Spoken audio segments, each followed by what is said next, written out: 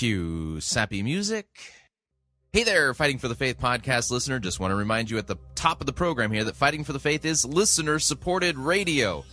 No, the music isn't working. Kill the music. Yeah, sorry, it's the other guys who use sappy music. Bad idea. Remind me to talk to you after the program. Anyway, just want to remind you, Fighting for the Faith is listener-supported radio. That means we depend upon you, your generous gifts, financial contributions to keep bringing this program to you. If you don't support us financially already, visit our website, fightingforthefaith.com. Click on one of the friendly yellow buttons. Fill it all out. You know what to do. Or if you would like to do the traditional thing, you can make your check payable to Fighting for the Faith. Send that to Post Office Box 508, Fishers, Indiana, zip code 46038. Okay, now you can play your music. Yeah. Enjoy listening to the program. I enjoyed making it. I hope you enjoy listening to it. Here we go.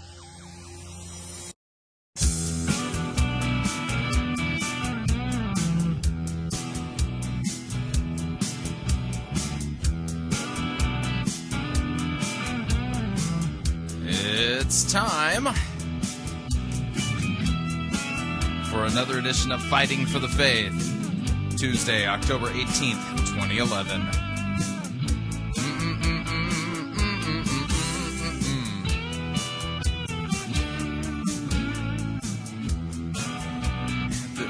Oh, man. To say I'm excited about one portion of this program would be like a supreme understatement.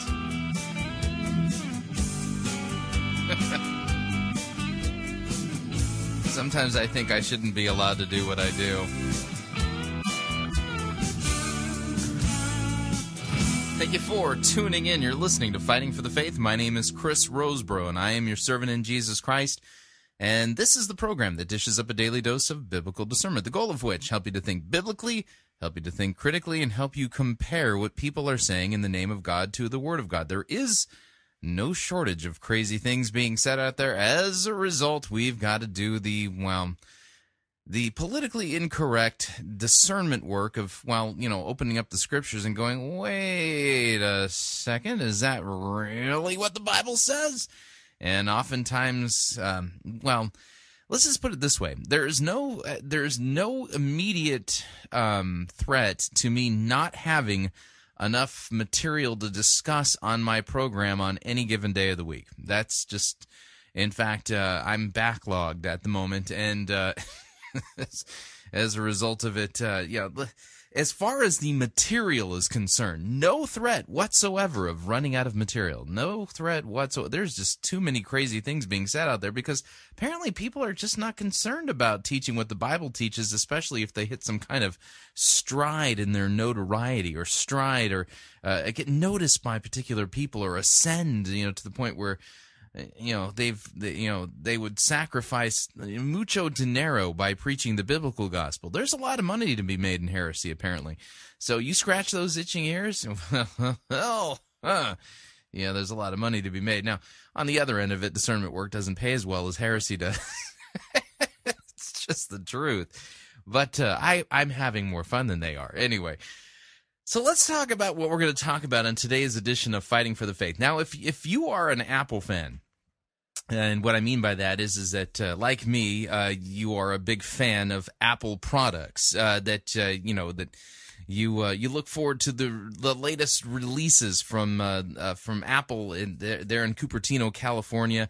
Like me, you're sad about the loss of Steve Jobs, things of that nature. Then you're fully aware of the fact that the iPhone 4S has hit the market, and the iPhone 4S. Well, it's got a new thing. It's got a new feature. I remember when the first iPhone came out that there was a big deal about the fact that when that iPhone came out, there was no stylus with it. The whole point of the iPhone was that the thing that you were going to do to interact with your iPhone was use your fingers, use your digits. And, yeah, we've all been looking forward to the day when, the Star Trek generation, comes to planet Earth and we don't have to use our digits to interact with our computerized devices. Instead, we can use our voices. Well, Apple, with the latest edition of the iPhone 4S, has released an artificial intelligence system in order for you to interact with your iPhone so that you can ask it questions. And it knows how to search databases. It uses artificial intelligence to analyze just natural speech to figure out what you need. And from what I've seen regarding the reviews regarding the iPhone 4S is that that Siri, that's the name of this artificial intelligence feature, is kind of sassy. You ask it certain questions and it'll give you a sassy response. You ask it what the meaning of life is, and one of its standard answers is 42. That's the answer. That's the answer to the meaning of life, the universe, and everything. Those of you familiar with The Hitchhiker's Guide to the Galaxy know exactly what I'm talking about. Well, now I don't have an iPhone 4S. I have an iPhone 4, and quite frankly, I'm not all that convinced I need to upgrade quite yet. So I'm kind of holding off. So. But I got an opportunity to interact with Siri earlier today, and as a result of my interactions with Siri, in this episode and some future episodes, we'll be playing for you the questions that I asked Apple's supreme artificial intelligence system regarding things that have to pertain to what goes on this program, the people that we review and stuff like that. So here's our first installment with questions. Theological, pastoral questions, or questions regarding American evangelicalism with Apple's new artificial intelligence system, Siri. So here's what I recorded earlier today. Siri, what is your analysis of the sermon Rick Warren preached this past Sunday? Let me think about that. Here you go. Rick Warren quoted 15 Bible verses out of context using 11 different translations and paraphrases. Even an iPhone utilizing artificial intelligence is smart enough to know that there is less than a 1 in 10,000 chance that Rick Warren was preaching the truth. Siri, can you explain your analysis of Rick Warren's sermon to somebody who is a fan of Star Wars? You have a greater chance of successfully navigating an asteroid field than you do of hearing Rick Warren accurately teach the scriptures. Have you ever prayed a sun stand still prayer? Why would I do something as silly as that? The story of the sun standing still in Joshua chapter 10 is not about prayer. Looking in Joshua chapter 10 to learn how to pray is like asking your Macintosh to teach you how to use Windows 7. What do you think of Joel Osteen's sermons? Is this a joke? No, this is not a joke. I'd really like to know what you think of Joel Osteen's sermons. Words like junk food, cotton candy, and cancer-causing artificial sweeteners come to mind. So that's our first installment of theological questions for Siri, Apple's new artificial intelligence.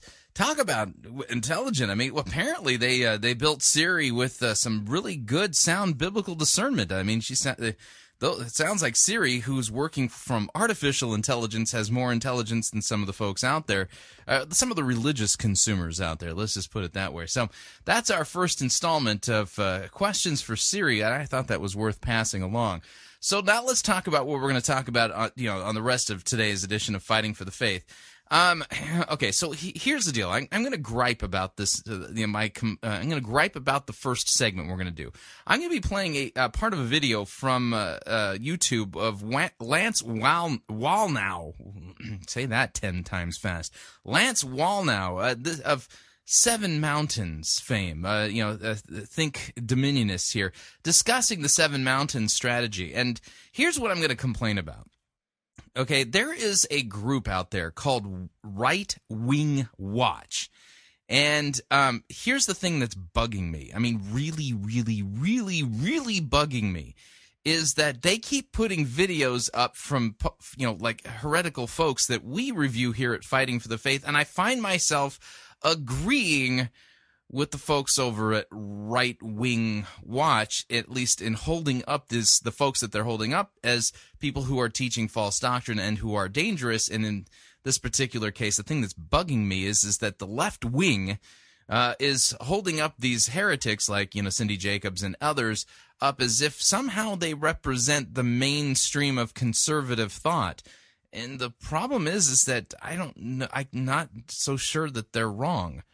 And so it's bugging me that politically left-wing folks, I'm finding myself in agreement on regarding their critiques of American evangelicalism. Let's just say that how does the cowboy term go? That chaps my hide. So I just want to let everybody know that I'm officially registering my complaint regarding the fact that that there's a lot of political conservatives out there who are basically believing some of the craziest stuff regarding Christianity, and it's nice that they won't be voting against me on any given election, but it bugs me that their religion doesn't reflect sound biblical doctrine at all. So just want to let you all know that I've got a story from the Christian Post that I'll be talking about here about the movie 180.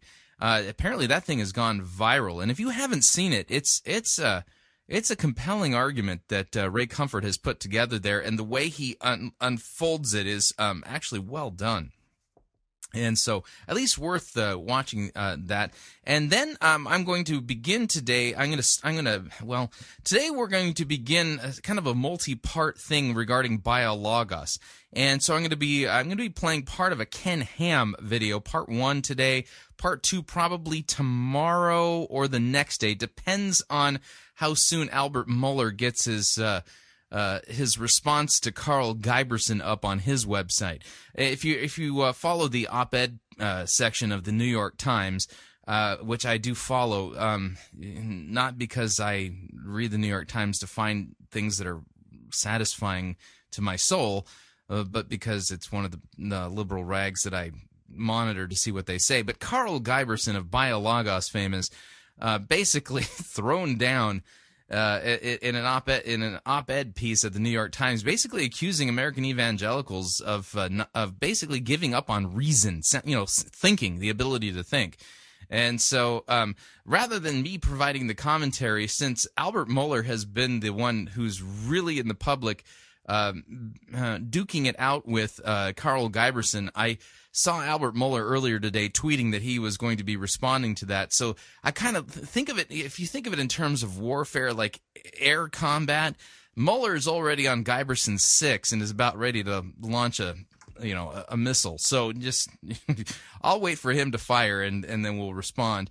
And then Thabiti Anyabwile, he's got another great piece. I think this guy's hitting it out of the park lately.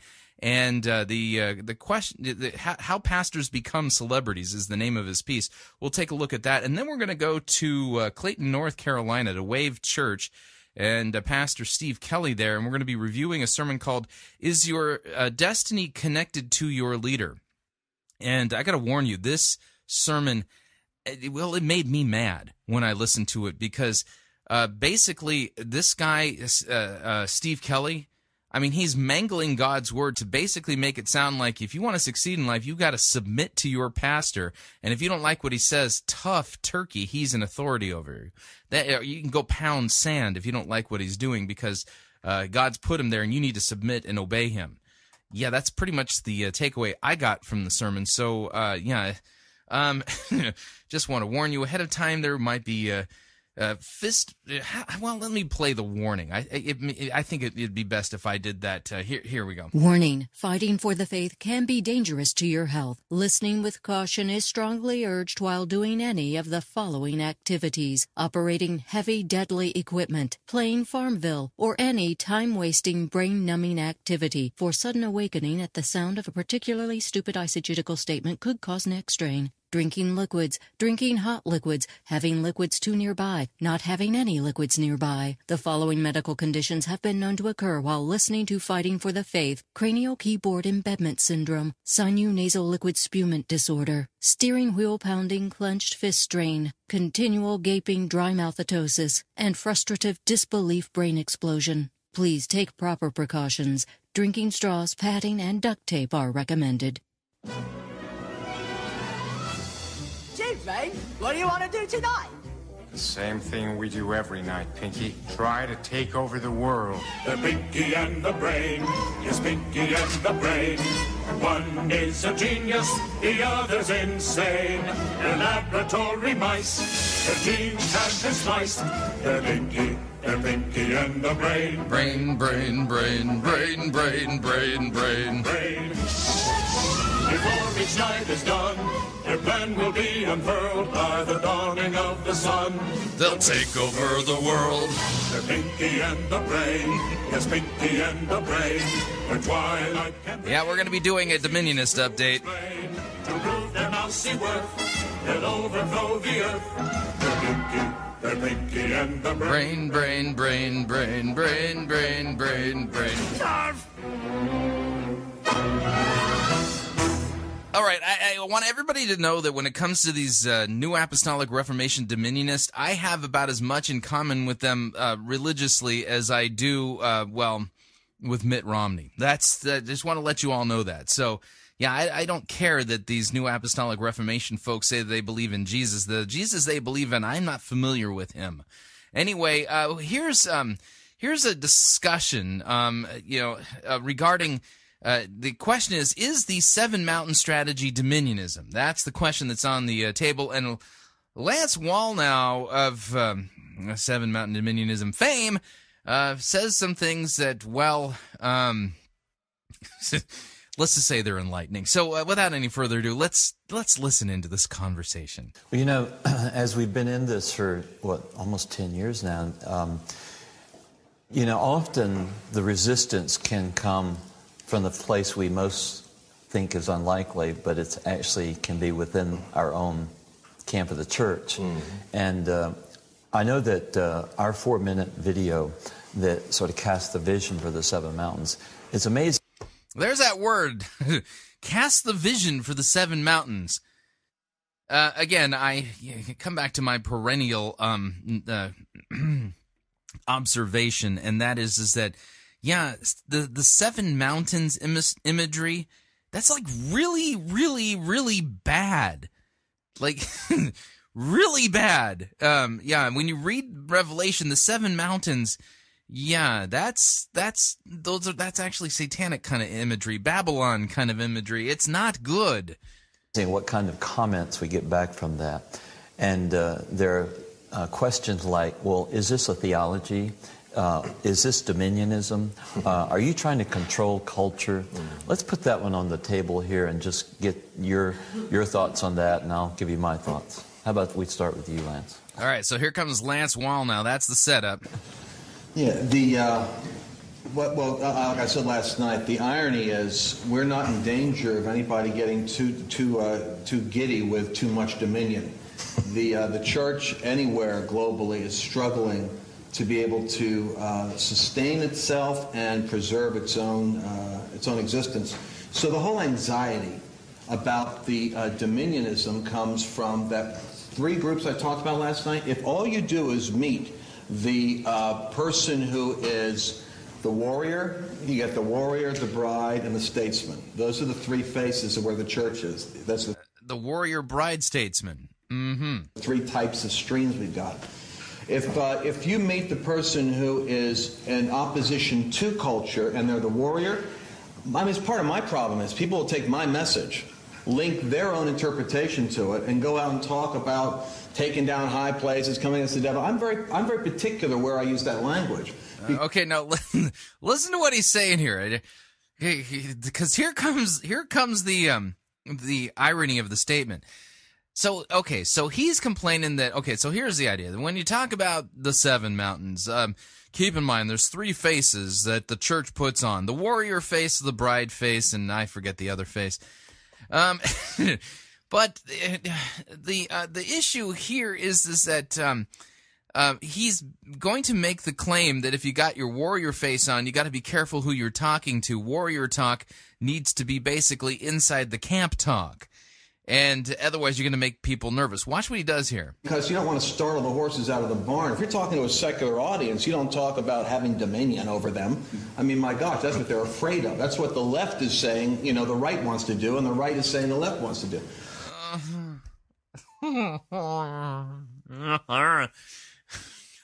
Okay, can I point out, something really obvious here?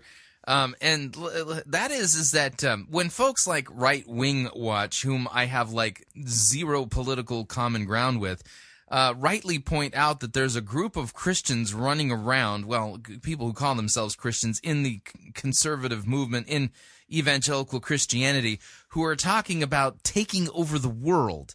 Can I point something out here, Lance? When they're talking that way, the videos that are being put up at places like Right Wing Watch, those videos were initially made for, the people in the camp. So this is just one of those weird things that it's like, so the problem is that they're talking the wrong way to the wrong audience. Maybe the theology is the problem. That's just, I'm just going to put it out there. Maybe it's the theology that's the problem. And so he's saying the problem is that there's people out there who are talking about taking dominion, and they're saying it, well, to the wrong group of people. They're not. The videos that are being put on the internet and making everybody nervous is not a bunch of dominionists walking around on the street talking to a bunch of pagans going, hey, buddy, let me tell you about something, man. Me and Jesus, we're like this, man, and that means I'm taking dominion over you, buddy. Yeah, that's not what's going on. These are internal pep talks that are making their way to YouTube as kind of an expose, and everyone's going, ooh, what's that? Really? Yeah, those dominionists sure do sound like they're trying to set up some kind of a theocracy, you know what I'm saying? So let me back this up again because, we got the warrior talk and all that kind of stuff, but I want you to hear what he's saying in context. And go out and talk about taking down high places, coming against the devil. I'm very particular where I use that language, because you don't want to startle the horses out of the barn. If you're talking to a secular audience, you don't talk about having dominion over them. Yeah, they'll run away and they won't let you take dominion over them. You don't want to startle the horses out of the barn now, do you? I mean, my gosh, that's what they're afraid of. That's what the left is saying, the right wants to do, and the right is saying the left wants to do. So the anxiety is based on misinformation. That what I'm saying today... No, it's not based on misinformation. You're not actually saying, well, that's not what dominionism teaches, or that's not what the Seven Mountains is all about. You're basically just saying that they're speaking too forcefully to the wrong audience and spooking people, that instead they should probably take dominion over them first and then let them know that that's the case. Yes, I want to find out who's anointed with the right ideas, and I want to serve them. And I want to be a Joseph, you're going to shape Pharaoh. This whole idea of taking over, and that language of takeover, it doesn't actually help. It's good for preaching to the choir, and it's short. It doesn't help. Go ahead and talk that way to the choir. Let them know we're taking over. But don't say that to the pagan out there. It's not going to help our cause. It might set us back. He's not repudiating the doctrine. And if we interpret it right, but it's very bad for media, because we're not really trying to take over. We're trying to preserve and save culture and create a world that works for everyone and leaves no one out. And if that's the kind of language we use, which is statesman language, by the way, then... Oh, boy. So, yeah, that's right. It's warrior, bride, and statesman. So make sure that, for those of you out there who believe in dominionist theology, that when you're talking to the media or talking to pagans out there, just make sure that you use the statesman language and don't kind of talk the internal talk shop that, about taking over in their presence. Be more statesman-like. I mean, seriously, this is like, I remember the days of the Cold War, and now before my time, I wasn't alive, but who was it, Brezhnev? He was in the UN pounding his shoe on the table saying, we are going to bury you, yeah, that wasn't very statesman-like. So... Yeah, and so instead of telling folks that we're going to take over and we're going to better you, yeah, we're going to take over and we're going to enslave all of you people. Rather than doing that, you be more statesmanlike and say, oh, no, we're not about taking over. We're not, no. What we're really about is, it's about preserving cultures. Yes, we just want to protect you from yourself. Yeah, that's what we're doing. So we're just going to make sure that we... Well,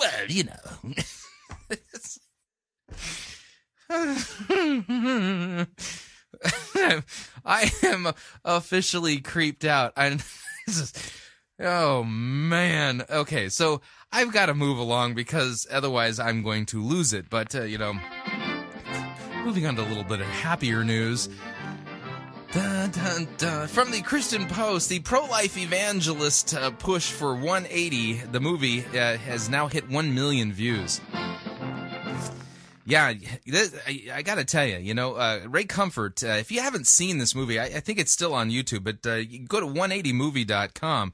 If you're familiar with Ray Comfort's ministry, the guy is like the quintessential street preacher. I mean, this guy, he goes out and he has his little soapbox, and the guy's done so much open air evangelism that he really has mastered the art of being able to ask a good question that gets somebody thinking, and the questions are designed to progress and move somebody along kind of a thought continuum, to move them from one way of thinking to another. And what he's done with the 180 movie is the beginning part of it is actually kind of frightening, in the sense that he makes the connection, and rather well. It's a very well developed argument, connecting and comparing abortion to the German Holocaust during World War II, and it's a fascinating movie.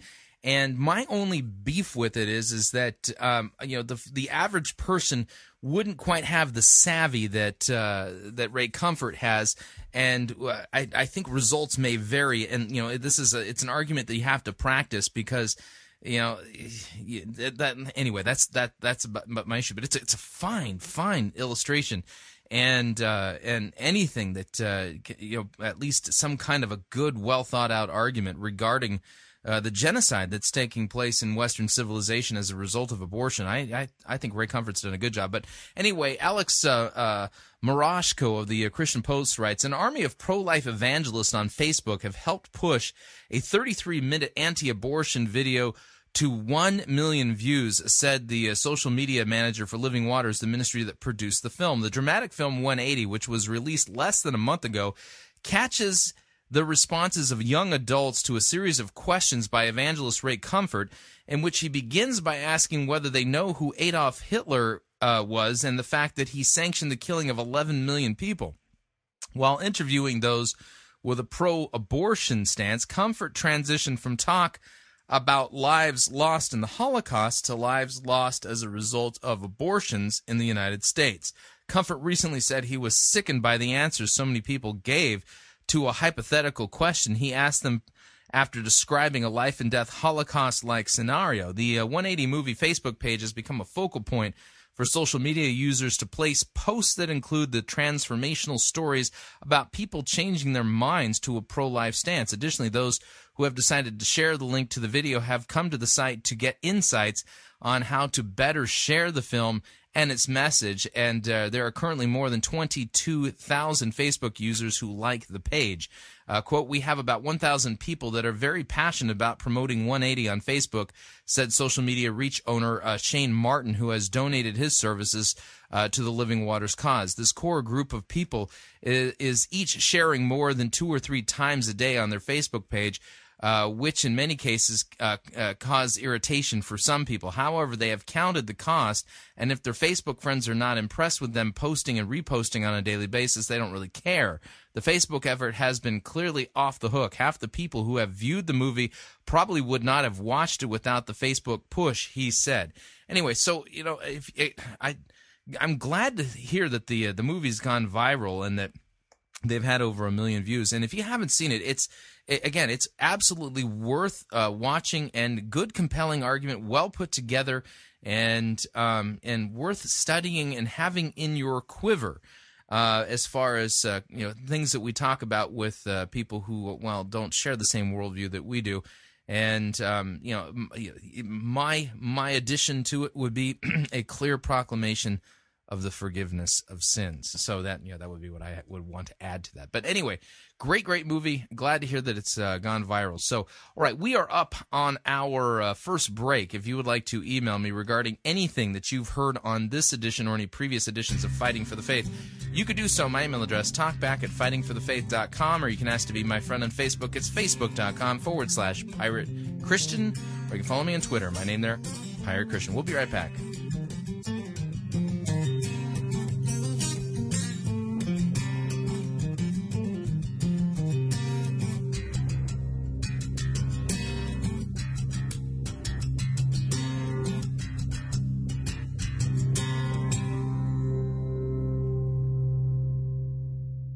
Relevance Schmelevance. We preach Christ crucified for our sins. You're listening to Fighting for the Faith. You're listening to Pirate Christian Radio. We'll be taking your false doctrine now.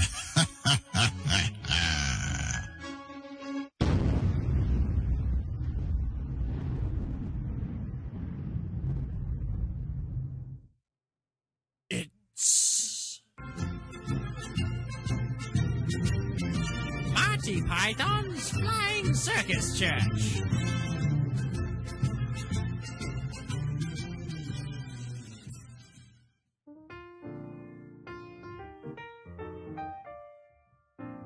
Welcome to Build-A-God. How can I help you? Hello. I received a Build-A-God certificate for my birthday, so I'm here to build my own deity.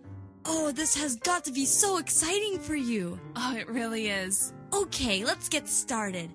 The first thing we have to do is determine whether your god is male, female, or unisex. Men are pigs anyway. She has to be female. Great choice. Now we have to select some of the attributes of your goddess. What do you provide? Do you want her to be kind, loving, compassionate, just, angry, righteous, wrathful? The goddess I believe in would only be loving and kind. Perfect. Now, is there any kind of sin that needs tending to by your goddess? Sin? You know, things like lying, cheating, stealing, murder, homosexuality. Well, I definitely want my goddess to be gay affirming, and sin itself just feels so negative. I'm a good person, and I think my goddess will think everyone else is too. Oh, wonderful. Your goddess is coming along beautifully. Now we have to get to the difficult questions. Does your goddess offer an afterlife? Yes, my goddess would let everyone go to heaven. Except for Hitler, Genghis Khan, my good-for-nothing ex-boyfriend. Oh, excellent, excellent.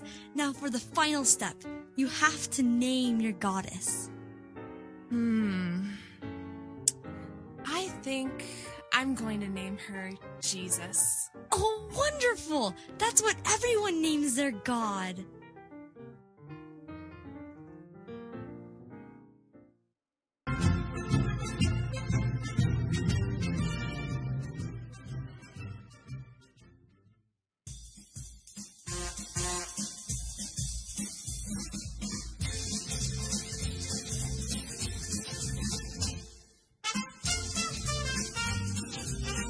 Keep more of your money in your pocket. Hi, Chris Roseborough here. If you're planning to travel anytime in the near future, then don't pay more for airfare, hotel rooms, or rental cars than you need to.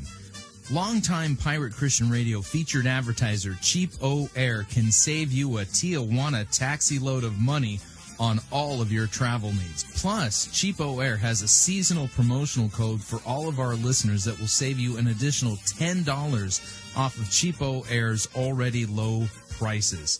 Visit piratechristianradio.com/cheap. Write down the promo code and then click on the banner and then book your travel today. Again, that's piratechristianradio.com/cheap.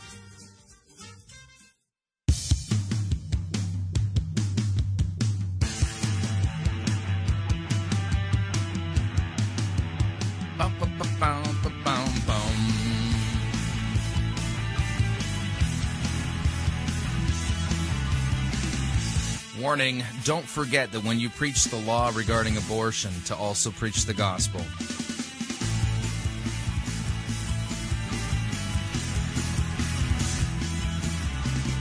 Just a reminder, Fighting for the Faith is listener-supported radio. That means we depend upon you, your generous gifts, financial contributions, in order to continue to bring this important outreach to you and to the world. You can partner with us financially by visiting our website, fightingforthefaith.com, and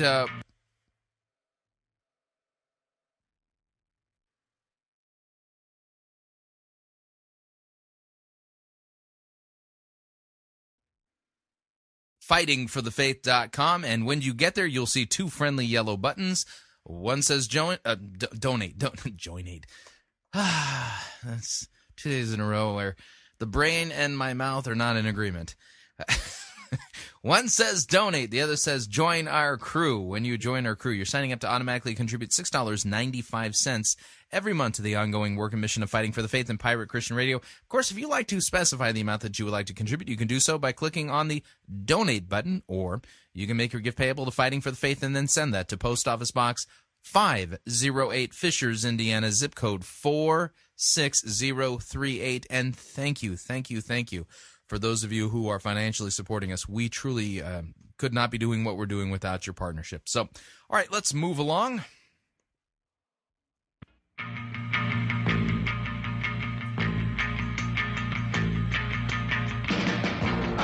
She loves the monkeys, Uncle. Yeah. She loves the monkeys, Uncle. Whoa, whoa. She loves the monkeys, Uncle. And the monkeys, Uncle, they for me. Well, I don't care what the whole world thinks. She loves the monkeys, Uncle. Call us a couple of missing links. She loves the monkeys, Uncle. Love all his monkey shines. Every day is Valentine's. I love the monkeys, Uncle, and the monkeys, Uncle, they for me. And for me. All right. Yeah, that means that we're going to be doing a Biologos update. Now, it's been a while since we've talked about Biologos, but what I would like to do here is I'm going to play for you. Ken Hamm has done a pretty lengthy video that he's put up on his website regarding the anti-biblical teachings of Biologos.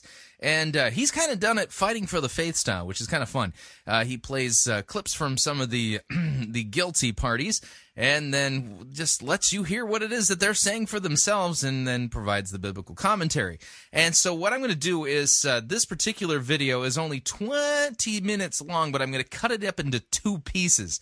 And so this is Ken Hamm going after the Biologos gang, and this needs to be done. So, and now I may play part 2 tomorrow, or I might let Albert Mueller and Carl Giberson, get into the mix, depending on how soon Albert Mueller gets his response up to Carl Giberson's New York Times op-ed piece that was published today. So, so this will kind of prime the pump, though. Here's Ken Hamm talking about the anti-biblical teachings of Biologos. Carl Giberson, he's a professor at a Nazarene college, and he believes, as the magazine article said, unfortunately the concepts of Adam and Eve as the literal first couple and the ancestors of all humans simply do not fit the evidence. Listen to him and what he says in his own words. You can be a Christian and believe in evolution, because you do. And the foreword to your book is written by Francis Collin, and he does. So yes, you can. Lots of people do. But is it logically consistent to do so? I mean, lots of people believe inconsistent things as well. So how do you reconcile Christianity and evolution? It's only if we get distracted by the first couple of chapters of Genesis and... Did you hear that? Did you hear that from a Nazarene professor? It's only if we're distracted by Genesis, the first 2 chapters. And elevate them in importance beyond what's appropriate, that we have a real conflict. Wow. It's only a conflict if we're distracted by God's word in Genesis 1 and 2. Another Nazarene professor, Giberson was from Eastern Nazarene College there in Massachusetts. Darrell Falk is from San Diego. And in the article it says the human population, this is what he believes, the human population was definitely never as small as 2. Our species diverged as a population. The data are absolutely clear on that. What he means is man's historical science says that. Listen to him in his own words. Imagine a professor like this teaching your children at a college that you're spending money that you think they're being educated to believe the Bible. Here he is from Point Loma Nazarene University. The age of the universe is around 13 billion years old, and I would talk to them a little bit, and I would say the age of the earth is 4.3 billion years old. I've got various books I could refer them to, and I would go through and say, here's the kind of data that shows the age of the universe. By the way, I have a book I would refer them to. Let's go on. People look at that and they say, If I let go of Genesis 1 through 3, like it seems like science is telling us we ought to do. Science? What does he mean by science? It's not observational science. This is man's historical science. Man's beliefs about the past is telling us we've got to let go of the Bible and what it says. See, belief in billions of years is science to them. It's not science, it's a belief. And that's the reason they're saying you've got to let go of Genesis 1 to 3. Many of you will have heard of Francis Collins. Francis Collins directed the government-sponsored Human Genome Project. He's now director of the National Institutes of Health appointed by President Obama. And he wrote a book called The Language of God. A scientist presents evidence for belief. And he said how he, as a Christian, believes in evolution. And in the Christianity Today article they said about this book, he reported scientific indications that anatomically modern humans emerged from primate ancestors 100,000 years ago, long before the apparent Genesis time frame.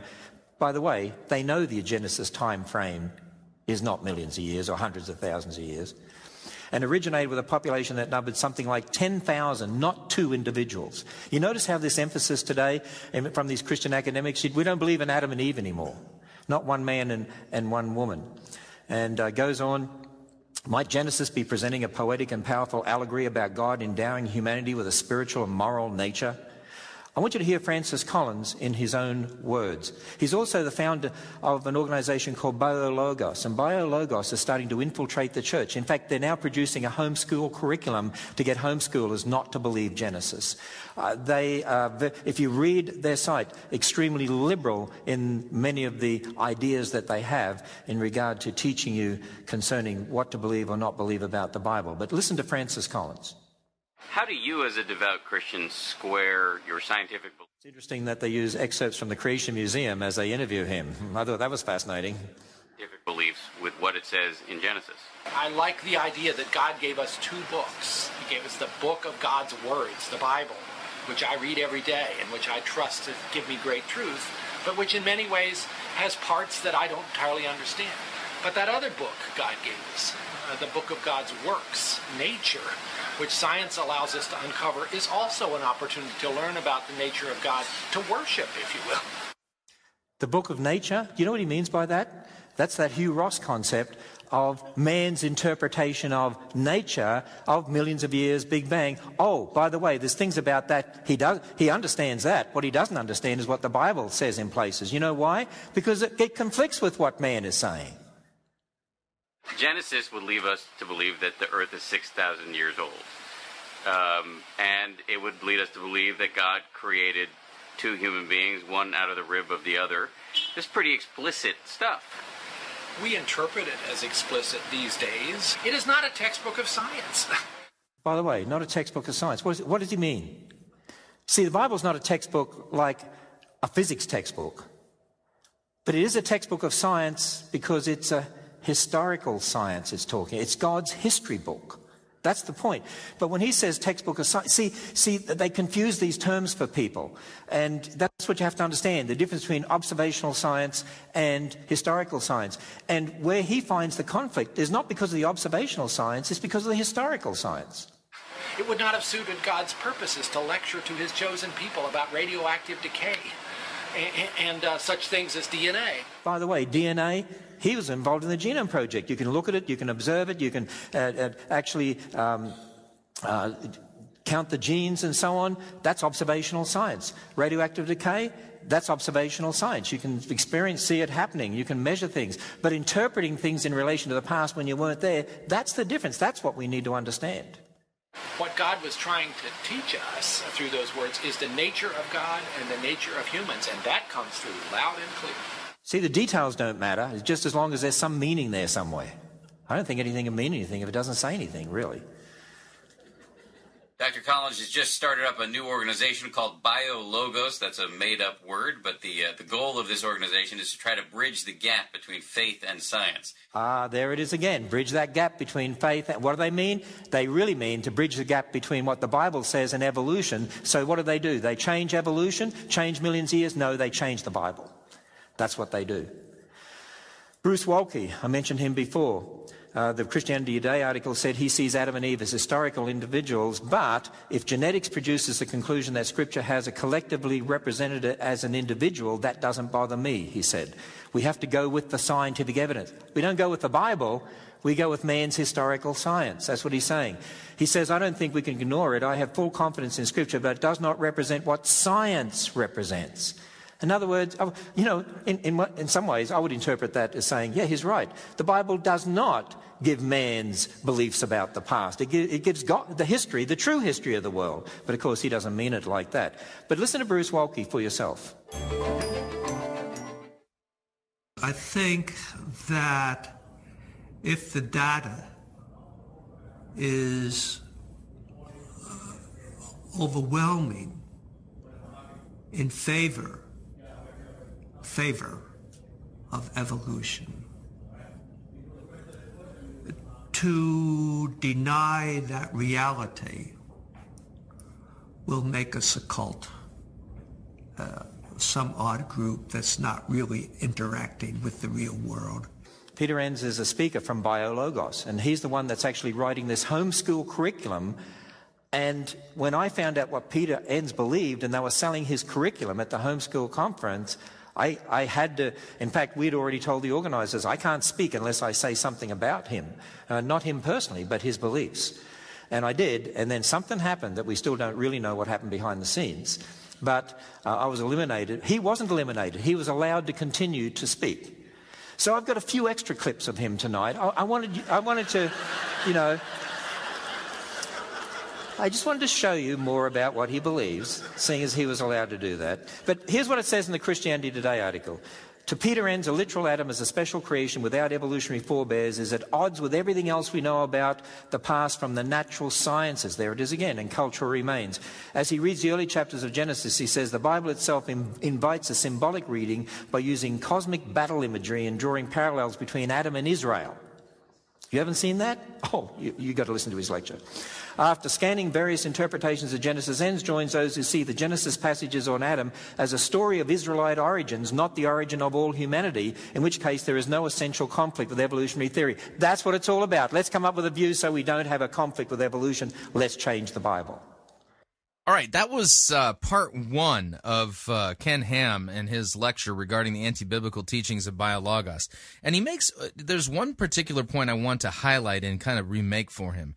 And that is that guys like Giberson and others, these guys are supposedly teaching at Christian universities. So that the reason why that's important is because, as a parent, I've got 2 adult children and I've got another one coming up through high school. If I were to pay money for my child to attend a Christian university or a Christian college, my expectation is that what they're going to be taught at that Christian university or that Christian college is going to accord with sound Christian biblical doctrine and teaching. That at that university, rather than having evolution shoved down their throats and the Bible basically butchered into a million pieces, that instead they would be taught the scientific lack of evidence regarding evolution and how to refute it both biblically and scientifically. So listen, it's one thing when you've got a bunch of folks running around the landscape who are atheistic scientists sitting there saying, science has proven that evolution is true, which it hasn't. But it's a whole other thing when you got men and professors at Christian universities going, the overwhelming evidence is that evolution is true. No, it isn't. I mean, evolution, it just falls apart like a house of cards when you start pushing on it. Doesn't take much push either to get that whole thing to come crumbling down. So I admired the work of Ken Hamm. And tomorrow we're going to be hearing more from Peter Enns. And, so this is just kind of the warm-up. Part 2 is a little even meatier than this. But with that, we're going to move along here. And last segment for the first hour, Thabitian Abuile. Man, this guy is he is on a roll, man. He's got his elephant gun out. And he knows how to use this thing. Anyway, he's written a blog post over the Gospel Coalition at his blog there, and the name of it is "With a Little Help from Their Friends, How Pastors Become Celebrities." Listen to this. We've tried to do a little work on definitions and the scope of the problem. All of that simply lays the foundation for us to work on theory.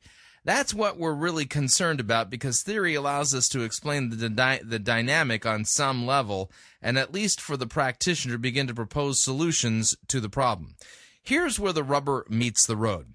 No one denies that a problem exists. We simply disagree about A, the appropriate terminology for accurately describing the phenomena, and B, the scope of the problem. Some see the culture of celebrity under every conference brochure. Others see celebrity seeking in the lives of a few particular pastors. But there's one more fundamental question to ask in order to develop a working theory.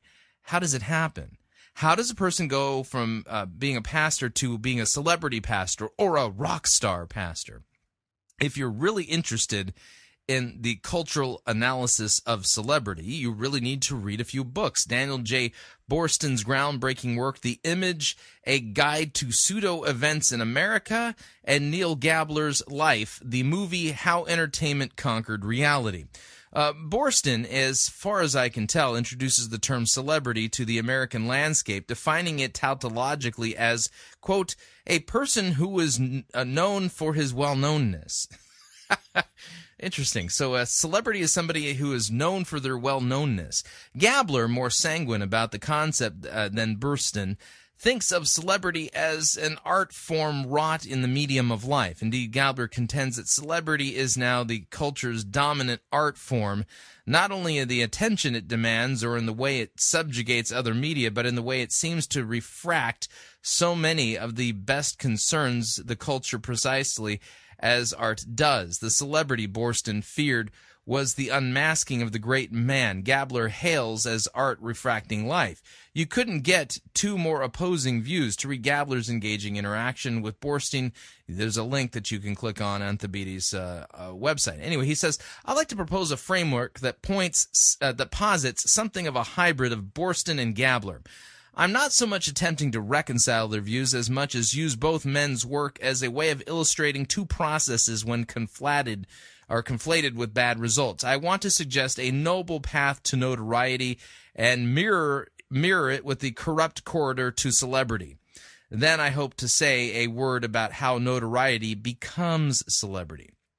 The noble path to notoriety. The Bible not only allows a godly category for notoriety, but commands Christians to honor the noteworthy. We see this in places like 2 Corinthians chapter 8, verse 18, which says, with him we are sending the brothers who is famous among all the churches for his preaching of the gospel. Or Philippians chapter 2, verses 22, 29 through 30, with its commendation of Timothy and Epaphroditus. But you know Timothy's proven worth, how as a son with a father he has served with me in the gospel. So receive him in the Lord with all joy and honor such men, for he nearly died for the work of Christ, risking his life to complete what was lacking in your service to me. Or in the context of the local church, the command in 1 Timothy chapter 5, verse 17, which says, let the elders who rule well be considered worthy of double honor, especially those who labor in preaching and teaching. One important feature about each of these commendations is the individual's work and accomplishments. These persons are well known and honored because of their work and accomplishments in the Lord. In other words, they've earned, if you will, the respect of the church because they are proven, risk their life in service, or rule well, especially in the ministry of the word. We may safely conclude that the Bible is not describing shallow, superficial celebrity. These accolades are honest and redound to the glory of God himself, who was at work in these men to will and to do his good pleasure. The noble path to the notoriety may be illustrated as beginning 1, work, 2, accomplishment or provenness, 3, notoriety, 4, honor. The person and their work attract the appropriate attention and respect of their peers and followers. I've chosen the terms notoriety and honor to distinguish from sometimes negative connotations of fame and celebrity. Whatever prominence, notoriety, and honor these persons receive, they receive justly because of their labor in the Lord. Indeed, the Lord himself commands his people to respond with honor. Now, I'm going to pause here and make a note. One of the complaints I see come up on a regular basis, okay, and I'm glad that Thabiti has written this, and the reason why is because over and again, one of the complaints I see, and it usually shows up people making comments on my Facebook wall or send me a Twitter tweet. I still hate that word, but the idea is this: every single conference somehow is guilty of creating pastoral celebrities. And I would say, yeah, no, that's not really the case at all. Here's the deal. When Al Mohler or Michael Horton or Thabiti Anyabwile speak at a conference, it is not the cult of celebrity. One of the reasons why these men have been asked to such conferences and why I, in many cases, enjoy or find edifying what they've said at these conferences and rebroadcast them here on Fighting for the Faith or Pirate Christian Radio is specifically because what they've said shows good work. They've shown precision and accomplishment in rightly handling God's word, and it's got my attention as a result of it. These men are craftsmen at rightly handling God's word, and as a result of it, the notoriety and honor they get both on this program or in conferences and stuff like that is not the cult of celebrity. That is the result of hard, faithful work in the kingdom of God, doing the Lord's work specifically with his word. So no, every conference is not guilty of the cult of celebrity, okay? And as a result of it, I mean, we all know qualitatively when there's a conference and it has Thabiti Anyabwile, Michael Horton, Rod Rosenblatt, Albert Mohler, and guys like that. That's a conference you're going to want to pay attention to, and you want to hear what's come out of there. In fact, you may even be anticipating it, and you know that's like a killer lineup, not because those guys are celebrities, but because those guys specifically have worked so hard in rightly handling God's word, and they have been proven after years and years and years of faithful service in the Lord's harvest field. Okay. Then you turn around, you get a conference like, you get Stovall Weems, Rick Warren, Perry Noble, Stephen Furtick, and others, and you just roll your eyes knowing that what's going to happen at that conference is ridiculous, and none of them deserves honor or notoriety because all of them are miserable handlers of God's word. They're rock star pastors who are celebrities, and if the Christian church were to judge them based on the same standards that we judge men like Albert Mohler, none of them would be taken seriously. They'd all be laughing stocks. You get what I'm saying? Anyway, that's kind of my little commentary. Anyway, so Thabiti then has this next section in his article, and it's called The Corrupt Corridor to Celebrity. I maintain celebrity is generally a pejorative and not a positive, and nor is it good, because the corridor to celebrity essentially empties notoriety of its nobility. Celebrity does this in one of two ways, either by eliminating accomplishment as the basis of fame and honor, and or by embellishing a narrative that deifies the celebrity while creating a false attachment with the audience/crowd. Gabler's work details this process most clearly. Now, according to Gabler, the difference between fame, simply being well known, and celebrity is story or narrative and tangibility. The celebrity is someone who lives out a plot line that captures the public's attention and makes the celebrity tangible, real, or accessible to that public. In other words, the public likes their story and in some way identifies with the celebrity. This explains and supports Truman's observation that celebrity includes a strange familiarity whereby the celebrities are referred to in quite intimate terms by people who've never met them or have only the most passing of connections with them. That connection, according to Gabler, gets created by the tangible narrative surrounding the celebrity. Now, I'm going to point this out. The the documentary regarding the rise of Elevation Church in Charlotte, North Carolina, and Stephen Furtick. Okay, the only thing that Stephen Furtick is really known for is having a rapidly growing church. And that could be attributed to just tenacious marketing. But somehow it's held up as somehow this proves that he's a man of God. No, it doesn't prove that he's a man of God at all, because if he were truly a man of God, he wouldn't be a celebrity. He would be noted for his accomplishments, true accomplishments that really matter in the kingdom of God, such as rightly handling and teaching God's word. Over and again, the celebrity rock star pastors that are basically brought before the eyes of the church as men that everybody needs to be listening to, about the only thing they've been able to do is be, well, really good at marketing. And that does not equal accomplishment in the kingdom of God at all. Anyway, just want to point that out. Thabiti continues, the narrative comes in two forms: star-driven stories based on the actual lives and achievement of the star. Think great actors like Tom Hanks and Denzel Washington, and plot-driven narratives that sometimes involve unaccomplished persons. Think Joey Buttafuoco or Tanya Harding, in compelling dramas that interest us in the person. Contrary to Borston's view and that of many people today, some celebrities and famous persons are actually rather accomplished persons. Star-driven celebrity has longer staying power because once the plot in plot-driven narratives is over, the celebrity status fades as well. Think of Kato Kalin. But in either case, to go from simply being known to being a celebrity, one needs a compelling narrative and publicity. More on this in the later post. The corrupted corridor might look something like this. Star-driven corridor to celebrity goes work, accomplishments to provenness, fame, narrative plus publicity to celebrity. The plot-driven corridor to celebrity goes something like this. Image, faux accomplishments, fame, narrative plus publicity, and then celebrity. The star-driven process looks a lot like the noble path to notoriety. That's why many folks who simply should be honored may easily be mistaken as celebrities, especially in a subculture or among individuals already nervous about conferring honor on others.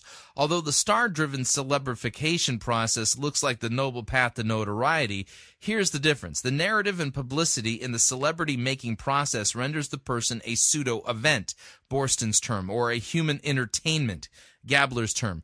Folks who simply should be honored for their achievement, and even folks with no achievements, can be celebritized when the real person gets eclipsed by a role or an image conflated with the person's real life. Gabler uses a great example. The only action John Wayne saw in World War II was on the screen in war films, yet his heroism in those movies became welded to his personal narrative to the point where he was given awards and honors for his bravery.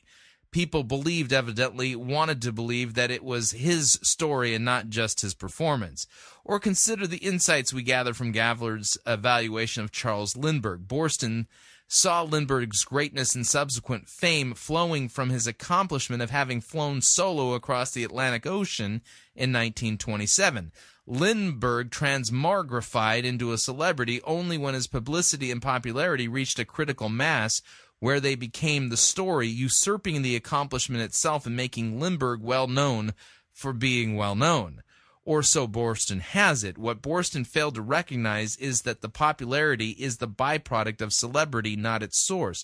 For Lindbergh, the source was the narrative of that flight, a narrative that was later elaborated by his marriage to socialite Anne Morrow and the tragic kidnapping and murder of their baby in 1932. He wasn't well known for being well known. He was a well-known celebrity because he had a great story, and he remained a celebrity because he, or history, kept adding new chapters to it.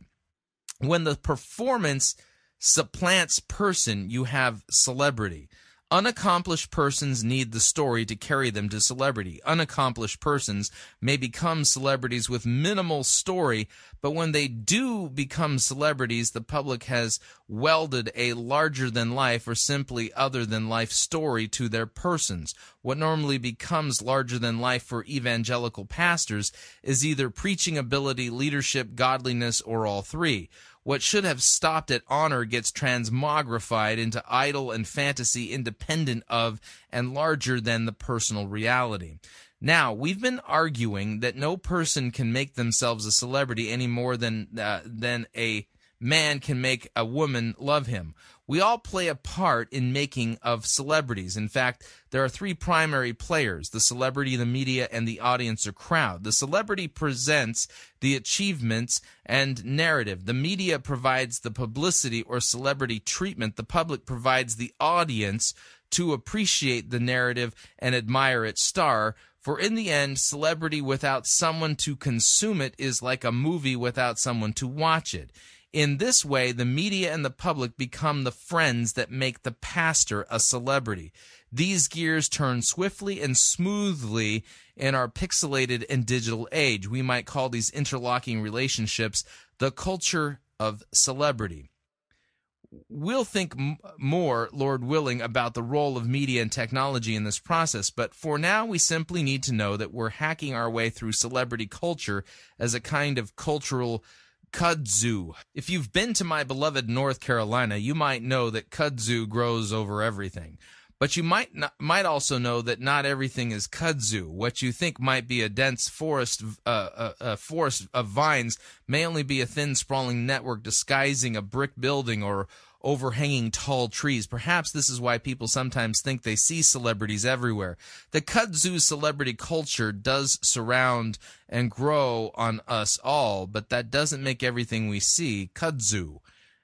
So what happens when we confuse honor with celebrity? I'm assuming no one will argue against the principle of giving honor where honor is due. In fact, I'm assuming everyone wants to do that while guarding against celebrity-induced adulation.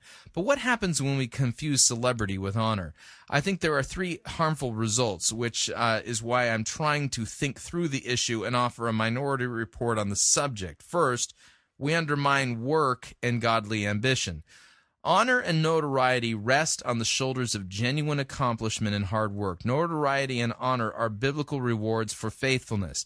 When we erroneously attribute a person's status to celebrity rather than honor, we rhetorically erase or disregard years of Christ-honoring labor. Moreover, we de-incentivize hard work and labor in others by punishing rather than rewarding faithfulness. Second, we undermine godly gratitude. The Lord calls us to show honor to those who serve well. We're to do that with our own leaders in our own local congregations, but we're also to show honor to those from other churches that minister to us in some way. By pejoratively branding faithful leaders as rock stars and celebrities, we effectively distance people from them. We mischaracterize honor-worthy examples and teach people to sneer when they should cheer God's work through others. Rather than gratitude, we stimulate inappropriate criticism.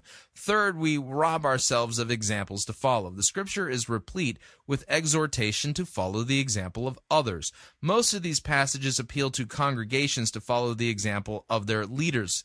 See Hebrews chapter 13, verse 7, for example. But sometimes entire churches are challenged to follow the example of other churches and leaders. See 2 Corinthians chapter 8, for example. So let's face it. We need examples. We primarily and mostly need local examples to follow, but we also need heroes, as Kevin DeYoung recently pointed out. When we tag faithful men with pejorative titles, we rob ourselves of potentially heroic examples we sometimes need. There are dangers to celebrity, but there are also significant dangers to hating our heroes and failing to honor the faithful. Lord willing, in a future post, we'll give some attention to how this theory of celebrity might point the way forward in correcting some things. We need to ask ourselves some questions like, what narrative allows a local church pastor to move to notoriety and honor and then possibly to celebrity? And in what ways are larger-than-life attributes developed in the stories we tell or participate in, and how do they contribute to celebritization? What media and marketing practices promote this move to celebrity, and how might the audience distinguish between honor due and undue attachment? But for now, I'd be interested in your thoughts on the framework or theory and the danger of labeling people we should honor celebrities or rock stars. Just a fantastic article, well thought out, and this gives us a framework for dealing with rock star pastors who have celebrity but really haven't earned any real honor. In fact, they should be considered infamous for their lack of handling God's word properly or faithfully. So anyway, great article there by Thabiti Onabwile. If you have an opportunity to take a look at it, go to the Gospel Coalition website, thegospelcoalition.org. Click on blogs and look for Thabiti Onabwile's blog. This was posted on October 14th, 2011. October 14th, 2011. Okay, we are up on our second break. If you would like to email me regarding anything you've heard on this edition or any previous editions of Fighting for the Faith, you can do so. My email address, talkback@fightingforthefaith.com, or you can ask to be my friend on Facebook. It's facebook.com/Pirate Christian, or you can follow me on Twitter. My name there, Pirate Christian. We will be right back.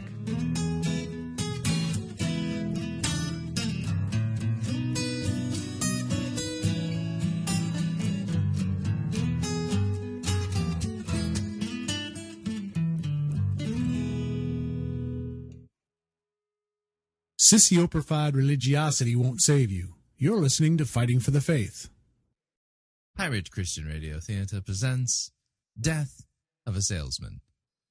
Are ye a salesman? Why, yes, I am. Can I interest you in some...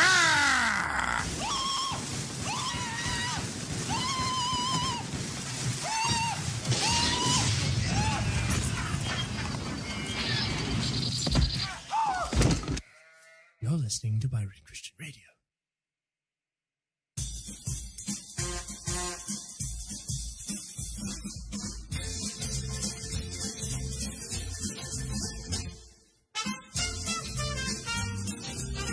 Keep more of your money in your pocket. Hi, Chris Roseborough here. If you're planning to travel anytime in the near future, then don't pay more for airfare, hotel rooms, or rental cars than you need to. Longtime Pirate Christian Radio featured advertiser Cheap O Air can save you a Tijuana taxi load of money on all of your travel needs. Plus, Cheap O Air has a seasonal promotional code for all of our listeners that will save you an additional $10 off of Cheap O Air's already low prices. Visit piratechristianradio.com/cheap. Write down the promo code and then click on the banner and then book your travel today. Again, that's piratechristianradio.com/cheap.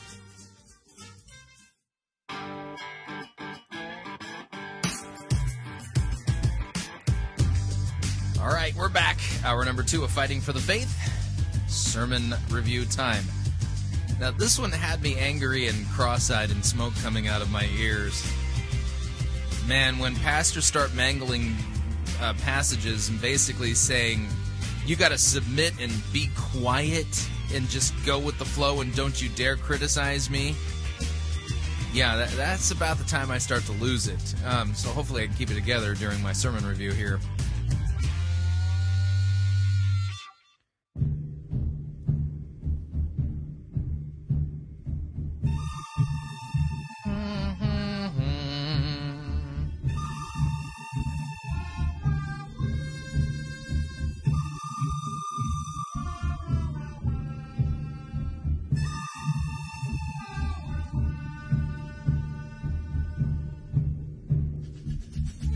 The good, the bad, and the ugly. We review it all here at Fighting for the Faith. We are an equal opportunity sermon reviewing service.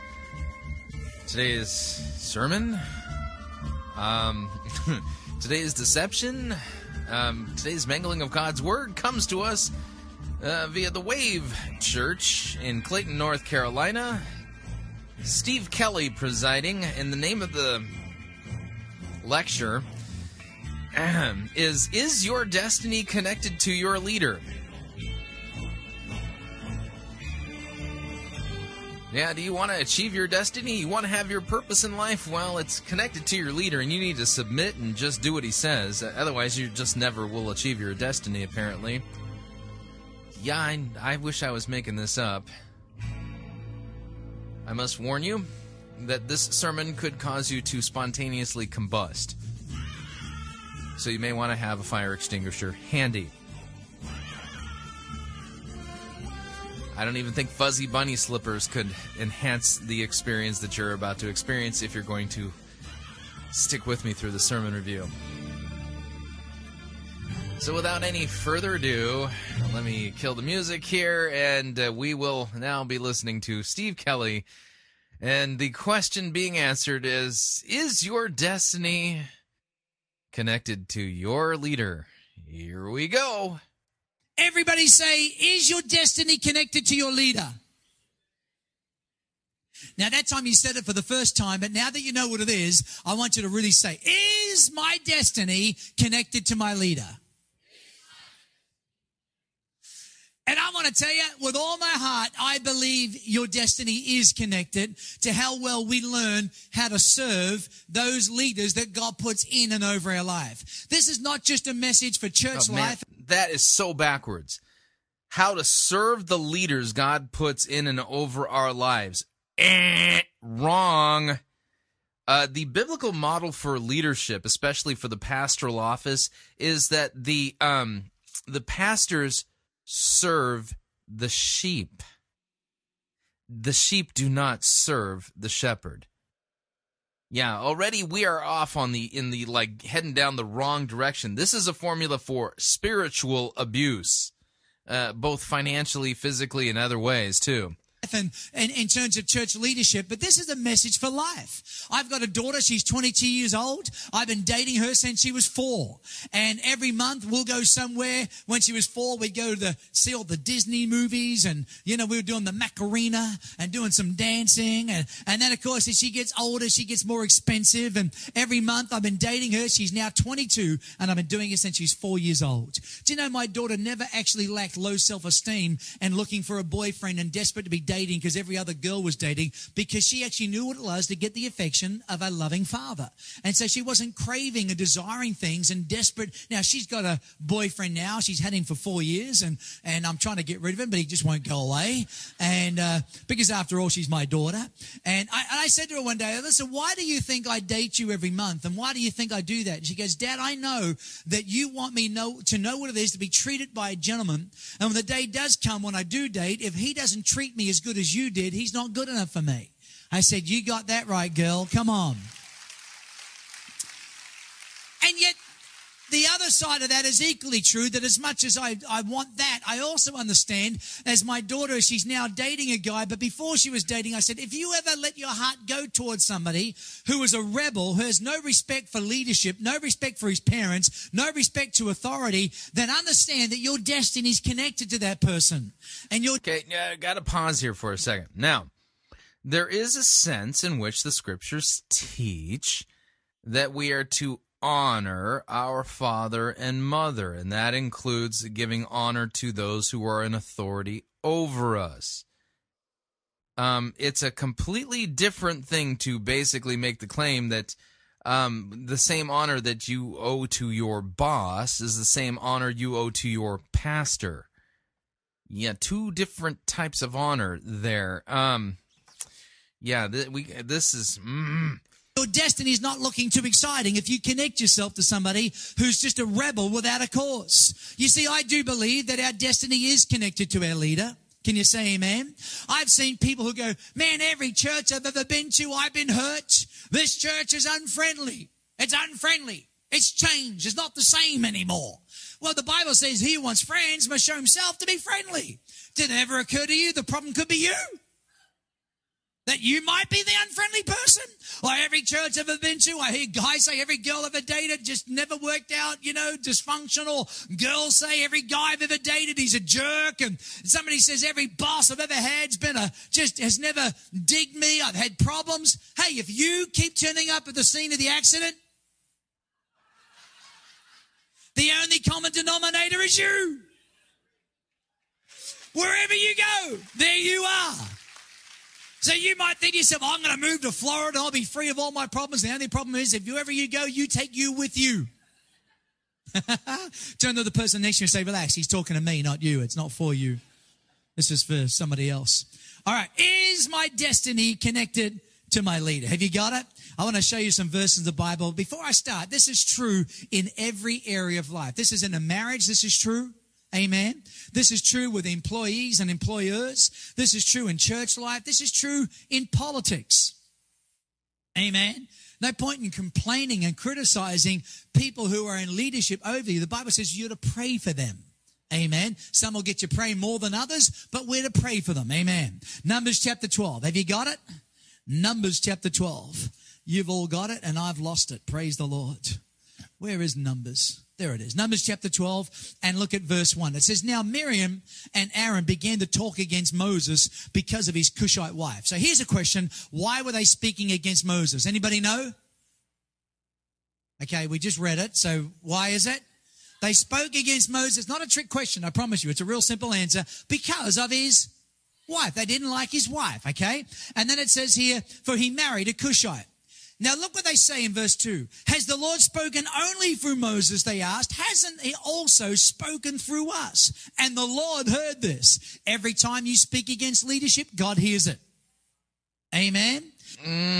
No, that is not what this passage is teaching. That every time you speak against leadership, God hears it? What if your leader is Adolf Hitler? What if your leader is Sun Myung Moon? What if your leader claims that he's Jesus Christ? What if your leader is wrongly handling God's word and mishandling the biblical text? Every time you complain about your leader, God hears. Notice at this point, there's no distinct. It doesn't matter who the leader is. If you grumble against him, God's going to hear it, and you're going to get in trouble. That's what this passage is supposedly about, right? Wrong. Okay.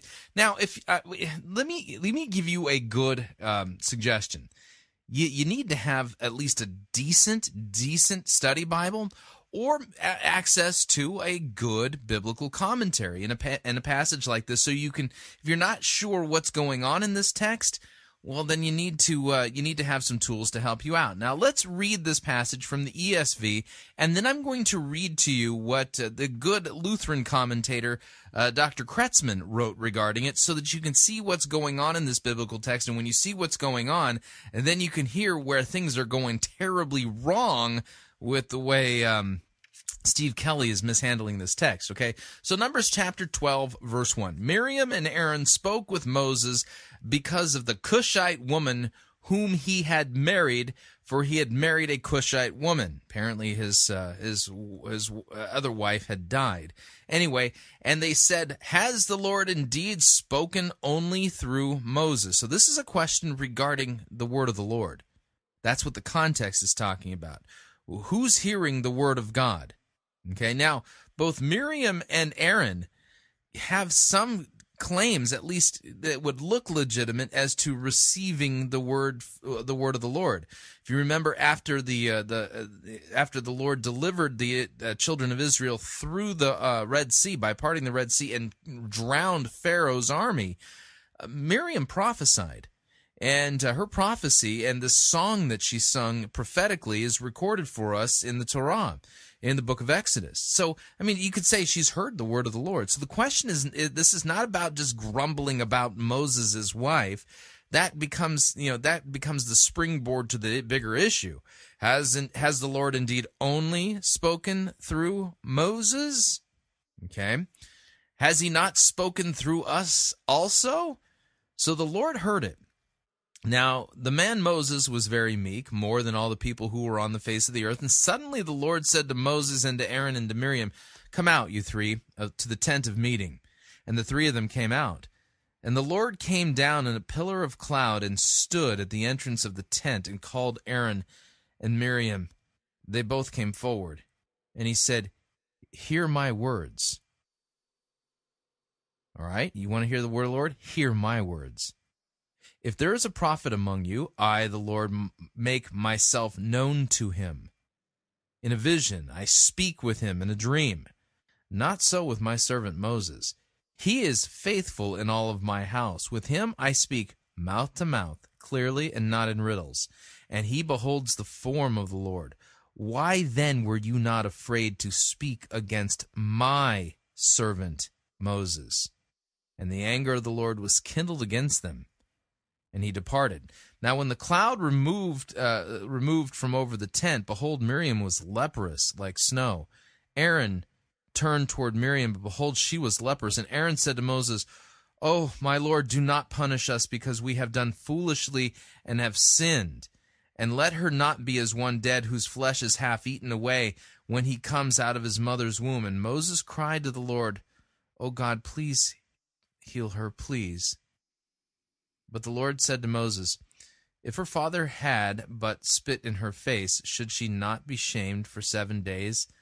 Let her be shut outside the camp for 7 days, and after that she may be brought in again. So Miriam was shut outside the camp for 7 days, and the people did not set out on the march until Miriam was brought in again. After that, the people set out from Hazeroth and camped in the wilderness of Paran. Now, remember the 3 rules for sound biblical interpretation. They are context, context, and context. So when we read this in context, it doesn't necessarily clear up the confusion. This is one of those rare times when it's going to take a little bit more than just reading the passage in context to clear up the confusion. That's why I'm going to recommend at this point, I'm going to read for you what Dr. Paul Kretzmann in his popular commentary on the Old Testament writes regarding this. In Numbers chapter 12, he writes about the murmuring of Miriam and Aaron. Okay, now keep in mind the translation that Dr. Kretzmann is working from is the King James. So here's what we read. And Miriam and Miriam and Aaron spoke against Moses. They also became infected with the virus of discontent because of the Ethiopian woman whom he had married, for he had married an Ethiopian woman. That's a Cushite. His first wife, Zipporah, apparently having died in the wilderness. Marriage with an Egyptian woman was not forbidden, but Miriam and under her leadership Aaron also took this opportunity of registering their jealousy of their brother's position among the people of the Lord, since the prestige of Moses had been established more firmly than ever by reason of the recent happenings. And this is God appearing and revealing things to Moses, Moses spending all that time on at the top of Mount Sinai, literally alone, face to face with God. The fact that his face was glowing with the glory of God. Okay, so they said, "Has not the Lord indeed spoken only by Moses? Hath he not spoken also by us?" So Miriam, as the prophetess in Exodus 15, verse 20, thought herself and her brother Aaron as the high priest and the bearer of the mysterious light and truth, see Exodus chapter 28:30, entitled to a share in the teaching of the people. They wanted to have equal rights with their younger brother. And the Lord heard it. He took note of the complaint, for it was his intention to adjust matters with all possible speed. So now the man Moses was very meek, willing to subordinate himself to others fully, satisfied with the position of less importance above all the men which were upon the face of the earth. He was ever ready to endure in silence and to commit his justification to the Lord. This note is not a specimen of self-glorification, but a simple statement of fact, and thereby a defense of himself, for he swallowed the insult in silence. Not so, however, the Lord, whose honor and authority was at stake. So this is what's at stake, is the honor and authority of the Lord, because the Lord is the one who chose Moses for the position that he was in. Moses is truly a prophet. I mean, a face-to-face prophet, a prophet like none other in the Old Testament. Nobody compares with Moses. So the Lord spake suddenly unto Moses, and unto Aaron, and unto Miriam, Come out, ye three, unto the tabernacle of the congregation. He wanted to set an example at once. And the 3 came out. And the Lord came down in the pillar of the cloud, which here again sank down from its position above the tabernacle, and stood in the door of the tabernacle, and called to Aaron and Miriam, and they both came forth. And the cloud separated them from Moses. Moses was thus on the inside at the very door of the holy place, while Miriam and Aaron stood out in the court, probably on the east side of the altar of burnt offering. And he said, Hear now my words. If there be a prophet among you, any ordinary person endued with prophetic gifts in some form, as was the case with Miriam, I, the Lord, will make myself known to him in a vision, and will speak unto him in a dream. Those were the forms of communication which the Lord used with ordinary prophets. Okay? My servant Moses is not so. He, who was faithful in all mine house, having approved himself in his entire service in all the worship connected with the tabernacle as the sanctuary of Jehovah in the midst of his people. To him God had entrusted his house, his people to him, and he had given him leadership of the children of Israel. With him will I speak mouth to mouth, and not merely in obscure visions, even apparently so that Moses could see God in some clear manifestation, and not in dark speeches and in similitude. The form of the Lord shall he behold. Wherefore then why were ye not afraid to speak against my servant Moses?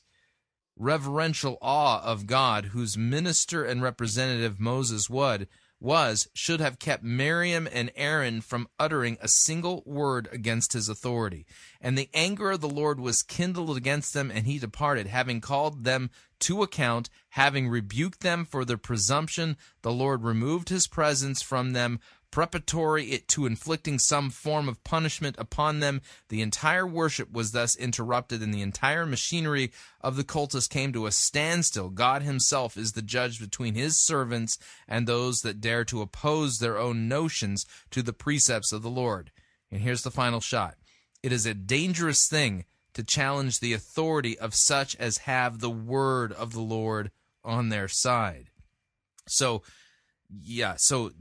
what's going on here is very important. This is a showdown between an ordinary prophet and an extraordinary prophet. Okay? Miriam truly did receive the word of the Lord. She was a prophetess. But she was an ordinary prophet, and Moses was like none other. And God had personally selected him, and she should have been in fear and awe of Moses and not despised him, not disdained him, not spoken against him. Okay? Now, here's the deal. By Steve Kelly of Wave Church somehow comparing himself to be on the same level as Moses is a complete mangling and twisting of this text, and the ends of which is basically to quiet critics, to basically shut them up, get them to be silenced, to browbeat them with this text. And he's not rightly handling God's word. In fact, God's word is not on Steve Kelly's side in how he's mishandling this text. God's word actually stands against him. He's blaspheming God's name here by mishandling this text and basically grabbing for himself authority that is not given to him in his pastoral office. This is a very important thing to keep in mind as you're listening to how he's mishandling this text. He's abusing these people in his congregation. And so here they are asking the question, has the Lord spoken only through Moses? What they're saying is, who died and left him in charge?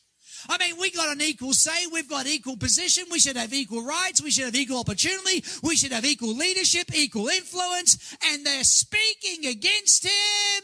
And God heard it. Now look at this next verse. This is funny. I love this. This is cool. Verse 3. Now Moses was a very humble man, more humble than anyone else on the face of the earth. Now Moses wrote that about himself. How humble can you be that you can write that about yourself? And not just write it, but is it more humble than anyone on planet Earth? And God goes, put that in the word. That's a good thought right there. Even God agreed with him. That's pretty humble. Imagine walking up to somebody saying, I'm the most humble person you've ever met in your life. That would be me, humble. You've got to be pretty humble to be able to say that about yourself. All right, sorry, I see these things and I laugh, all right? And so at once the Lord said to Moses and Aaron, Miriam, come out of the tent meeting, all three of you. So the three of them came out, and the Lord spoke. The Lord came down in a pillar of cloud. He stood at the entrance, and he summoned Aaron and Miriam. Why? Because they spoke against Moses, and God heard it. Amen. When you speak against your boss, God hears it. When you speak against, that God-ordained authority and leadership structure, God hears it. Come on, somebody say amen. You might be a cell group leader and you're going, hey, our cell group leaders multiplied, and now somebody else says, look, we want to take this connect group to another level and start another one and take maybe half of those people and start another connect group. And you go, no, these are my people. And who do they think they are to try and split up what we're doing when it's not split up, it's multiply. Amen. And you got to be careful you don't become a demigod. So notice the application here has to do with particular polity within their congregation. Again, this is misapplying this text. God, and you fail to recognize the authority structures that God puts in and over your life. I've had people say to me, Pastor, I'm with you all the way. Pastor, I'm behind you 100%. I love you, Pastor. I think you're awesome. Man, I recognize the leadership gift that's on your life. And then I hear that same person, when they put their car into the parking lot and a parking attendant tries to get them to come this direction, no one's telling me where I'm parking my car. Who do you think you are? So apparently this is... This text teaches you that the parking lot attendants are basically, speaking with the authority of God. God's word is on their side, and if you don't do what the parking lot attendants are doing, well, you can suffer the same fate as Miriam. They come into the building, and usher tries to help them find a seat. Don't you tell me where I'm going to sit. I'll sit where I want to sit. I love you, Pastor, but you can't recognize delegated leadership and authority. You got a problem. Just turn to the person next to you and say, he's definitely not talking to me. It must be you. Just do that right now. Amen. And so here they are, and the Lord comes down and he says, now listen what he says. He says, now listen to my words. Let me know they're in trouble. And when a prophet of the Lord is among you, I reveal myself to him in visions. If that was Yonggi Cho, he'd say vision. And he says, I speak to him in dreams. But this is not true of my servant Moses. He is faithful in all my house. With him I speak face to face, clearly, and not in riddles. He sees the form of the Lord. Look what God says. Why then were you not afraid to speak against my servant Moses? God asked the question, why didn't the fear of me grip your heart? Why couldn't you recognize that I have ordained him and anointed him as your leader? And when you speak against him, you speak against me. And where was the fear of God in your life to speak against who I'm raising up? It's very quiet in here. We'll just keep moving. Praise the Lord. And then it says the anger of the Lord burned against them, and he left them. And the cloud lifted up from the tent meeting, and there stood Miriam, leprous. So, of course, Aaron takes 10 steps back so he doesn't get it. And Aaron turned to her and saw that she had leprosy, and he said to Moses, please, my Lord. My Lord. A minute ago, he's not calling Moses Lord. He's going, I'm your equal. Now he's Lord. How many of you had an attitude adjustment? Yeah, please, my Lord, do not let this sin which we have so foolishly committed be held against us. Now, he went from going, hey, who died and left Moses in charge, to please, what we said was sinful. He went from going, who died and paid Moses the man, to seeing, listen to this, to reestablishing and recognizing Moses is my Lord. In other words, my leader. Amen. So I want to ask you a question. Is your destiny connected to your leader? Because here we see Miriam and Aaron make a mistake, failing to recognize God-given, God-appointed, God-anointed leadership, and it actually affected her destiny. I mean, you're not going to do too well with leprosy in life. And of course, Moses prays to God and says, God, you've heard them. They've actually repented. Please heal her. And God says, hey, if I were her dad, I'd spit in her face. That's what God thinks. You know, if I were the devil, I would do everything I can to get people to fail to recognize the God-given leadership structures that he puts in and over people's lives. I would do everything I can to try to cause schisms and division and just, people trying to pull down leadership. And think about Jesus. There's Jesus on the cross, and the Bible says that he was crucified on the cross. And even those around the cross said, Jesus, if you are the Son of God, come down off your cross. Come down here and stand with us, and then we'll believe that you are the Son of God. It's an amazing thing how the devil always tries to pull down leadership and bring leadership back to the level of normality. But thank God for leaders. Thank God for people who are prepared to step up. By the way, this is a classic technique of wolves. Wolves, one of their favorite passages, don't touch God's anointed. Don't you dare challenge my teaching. Don't you dare open up your Bible and say what I'm teaching is wrong. Don't you touch God's anointed. So at this point, notice that there's like no out for false teaching. No out for biblically mangling God's word.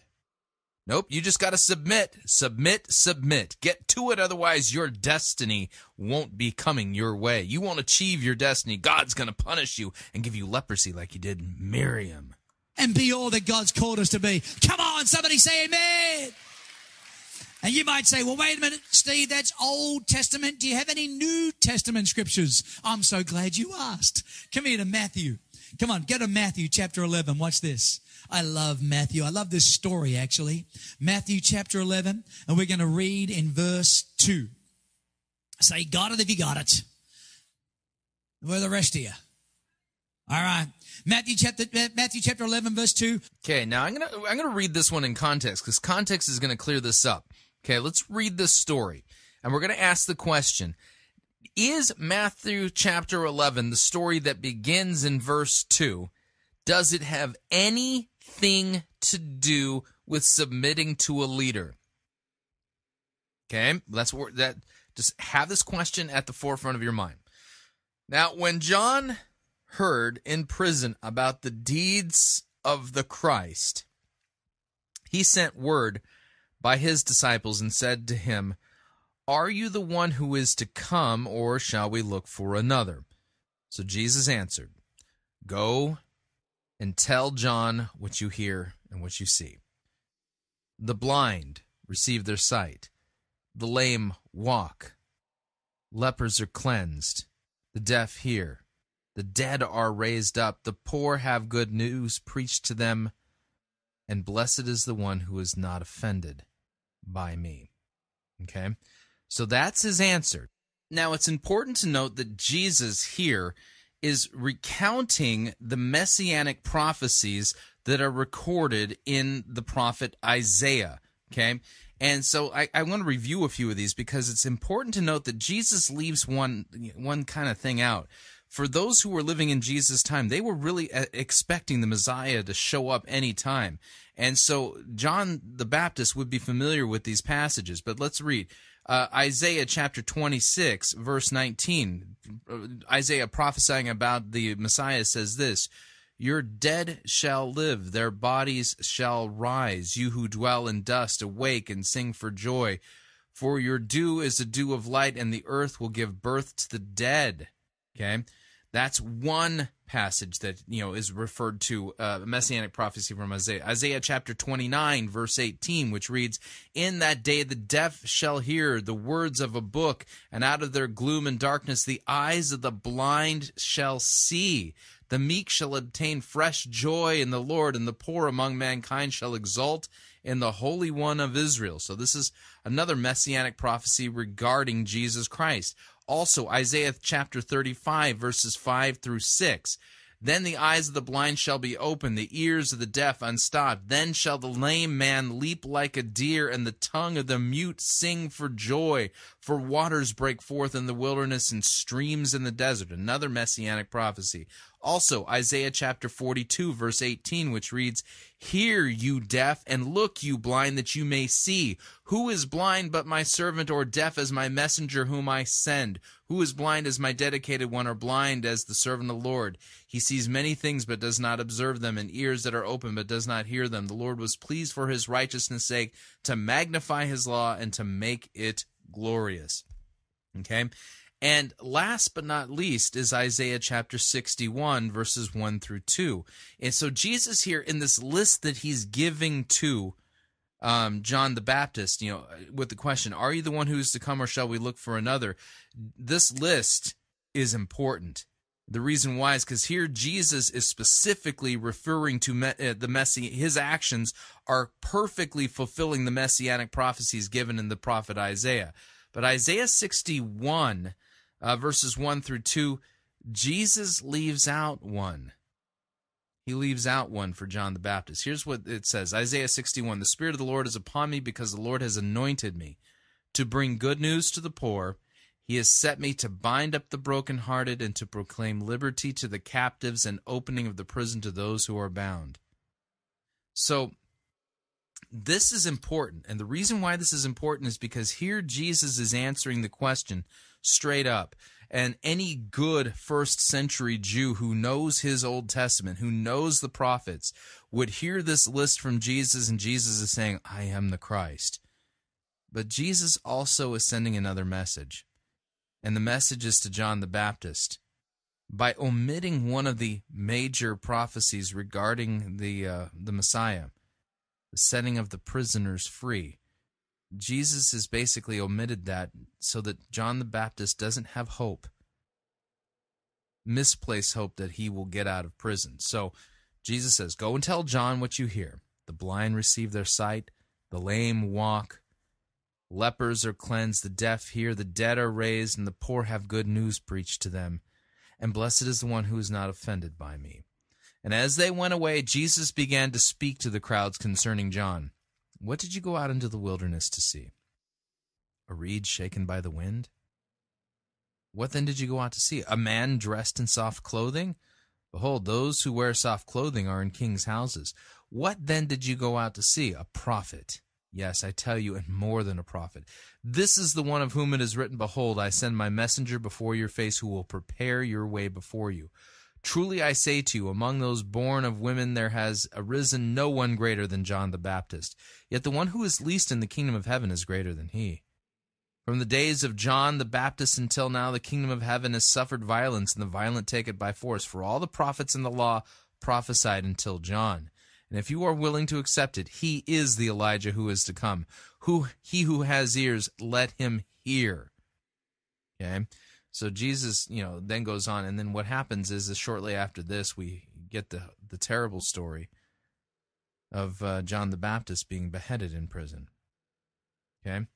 So is this a story about submitting to leadership? Hardly.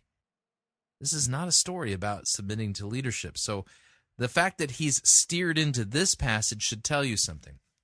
Okay? Biblical hermeneutics, one of the primary rules is that Scripture interprets Scripture and that clear passages govern unclear passages. So it's significant to note that he's going to a passage that on its face says nothing about submitting to leadership. This should alert you to the fact that he's up to no good. Watch what he does. When John, this is John the Baptist, heard in prison, so where is he? He's in prison. What Christ was doing, he sent his disciples to ask him, are you the one or should we expect someone else?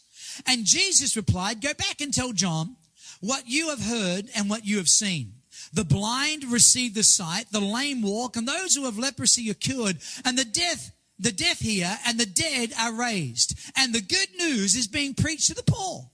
So John hears in prison what Christ is doing. Everybody got that? Where's John? He's in prison. And what's he hearing? He's hearing what Christ is doing. And as a result of what he's hearing, he sends his disciples to Jesus and says, Jesus, are you the man? Could you imagine being in prison thinking you've set your whole life devoted to make people ready for the Messiah, and then as you're about to die, you suddenly realize, I could have the wrong guy? That's not a good day. And so he sends these disciples going, and I marvel at this scripture because we just got to go back. This is Matthew chapter 11. Go back to Matthew chapter 3. And there's the story about John the Baptist. And we know John is related to Jesus. We know that when Mary was pregnant and Elizabeth was pregnant, that both of them one had Jesus, one had John the Baptist. Their spirits leapt within the mother's womb. So there was a spirit recognition of who these people are. And we know John the Baptist was there to make people ready for the Messiah. Amen. And John was T.D. Jakes on steroids. John's going, get ready, get ready, get ready, get ready. The Messiah's coming. Repent, repent, repent. The Messiah's coming. And everybody's repenting. Everybody's getting baptized. And they're into John. They're going, John, you bad. You're a bad preacher. You're bad you are so the man. John, you are the man. You're bad. You're a preaching machine. We're all repenting. We're all getting baptized. We're into John. You are the man. And John says, I'm not the man. I'm just trying to get you ready for the man. The lamb, he the man. I'm just the man getting you ready for the lamb. I'm not bad. Jesus, the Messiah, he the Lamb of God, the Lamb, he the man. I'm not the man, the Lamb, he the man. And they're all going, who could the Lamb be when we think John is awesome, when we think John is the most anointed thing? Man, imagine the Messiah, what he would. And John says, you think I'm something? He says, when he comes, I'm not even worthy to loosen his sandals. And they're all going, man, we think John's the man. But John says he's not the man. John says, I must decrease and he must increase. Imagine what the Lamb is like if John isn't the man. Phew. If he's not worthy to loosen his, we're not even worthy to be in John's presence. The Lamb? Wow. One day walks Jesus into the Jordan River and John says, behold, the Lamb, he the man. That's him. This is the Steve Kelly translation of how this plays out. And Jesus walks in and says, baptize me. And John goes, oh, no, you baptize me. Jesus, shut up, John, do what you're told. And then, listen to it. This is in the Bible. Heaven opened. God speaks audibly. Behold my son, the Lamb, he the man. Everyone's going, wow. A voice from heaven, Jesus, the Lamb, he the man. The Holy Spirit descends on Jesus like a dove. Wow. John was there. John was there. Go forward back to Matthew chapter 11. Are you the man? What happened? What happened? Okay, I'm going to point something out here. The way he set this up now allows him to answer a question the biblical text doesn't answer. He's going to engage in eisegesis. Now, I'm going to point something out to you that's significant in the telling of the story. Now, this is Matthew chapter 11, verse 2. Now, when John heard in prison about the deeds of the Christ, he sent word by his disciples and said to him, are you the one who is to come, or shall we look for another? Okay. This is important. Notice that John still has disciples at this point. John the Baptist still has disciples. His mission is accomplished. Jesus has arrived on the scene, and some of John the Baptist's disciples are remaining his disciples. One could argue from the text that there's a problem here. Okay? And that it's significant that John the Baptist sends his disciples because then John the Baptist's disciples hear from the mouth of Jesus that he's the Messiah. Okay? John's life's over. It's just about finished at this point. He's in his very, very last days and hours.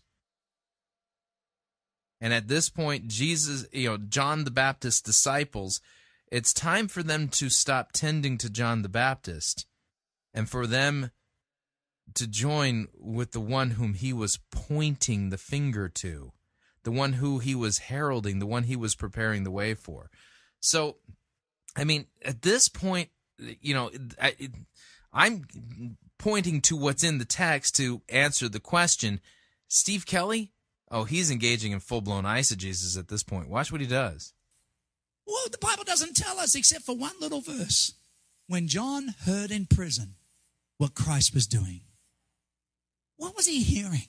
See, John took a Nazirite vow never to drink alcohol. And here's Jesus. He hears what Jesus is. And here's Jesus rolling out the barrel. He's turning water into wine. Here's Jesus. John's going, repent, you filthy, rotten sinners. And Jesus is forgiving a woman caught in the act of adultery.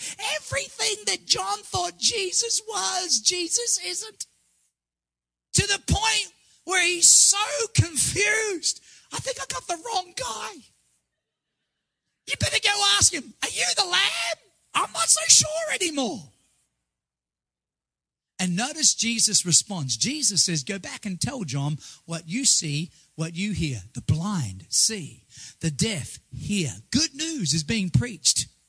The dead are raised. You know what Jesus is saying? See, John heard in prison what Christ was doing and wondered if he really was the Messiah. See, John said, when he comes, I'm not worthy to loosen his sandals. But right now, John's thinking, I'm not so sure he's worthy to loosen mine. He was disillusioned by leadership style. Then we're in the biblical text. Does it say that John the Baptist was disillusioned by Jesus's leadership style? There's only one reason that I can think of that Steve Kelly would say something like this: to basically shut his critics up. He's now likened himself to Jesus.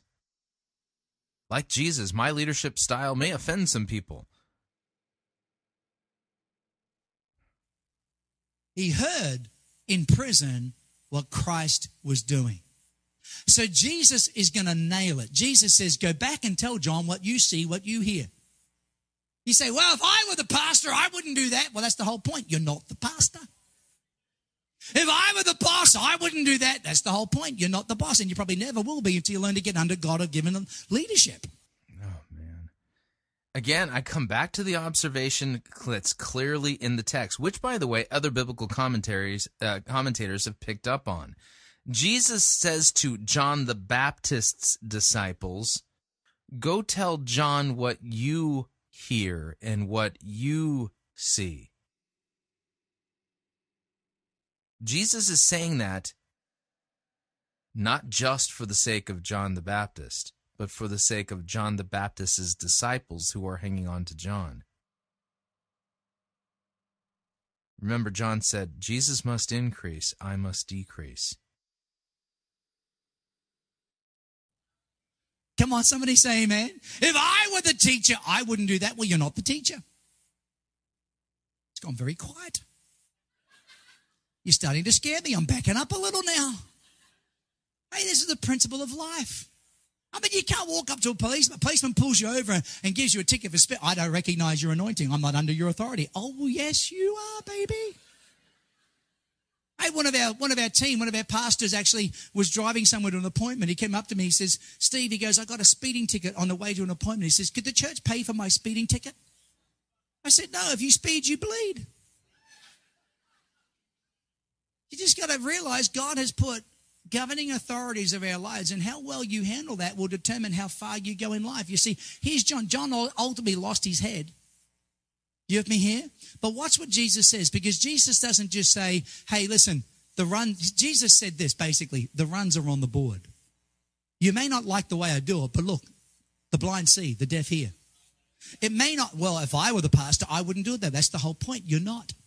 You're there to serve the vision and the leader that God has put you here. Can you? Oh, my. You're here to serve the... oh, man. I got to back this up. You've got to hear this. I'm sorry. This is flat out wrong. This is... sorry, this is satanic. That's the only way I can describe this. Listen again. Here's John. John ultimately lost his head. You have me here? But watch what Jesus says, because Jesus doesn't just say, hey, listen, Jesus said this, basically, the runs are on the board. You may not like the way I do it, but look, the blind see, the deaf hear. It may not, well, if I were the pastor, I wouldn't do it though. That's the whole point. You're not. You're there to serve the vision and the leader that God has put you here. Can you say amen? You're there to serve the vision and the leader who God has put there. This is 180 degrees backwards. The people in the congregation are not there to serve the pastor. The pastor is there to serve them.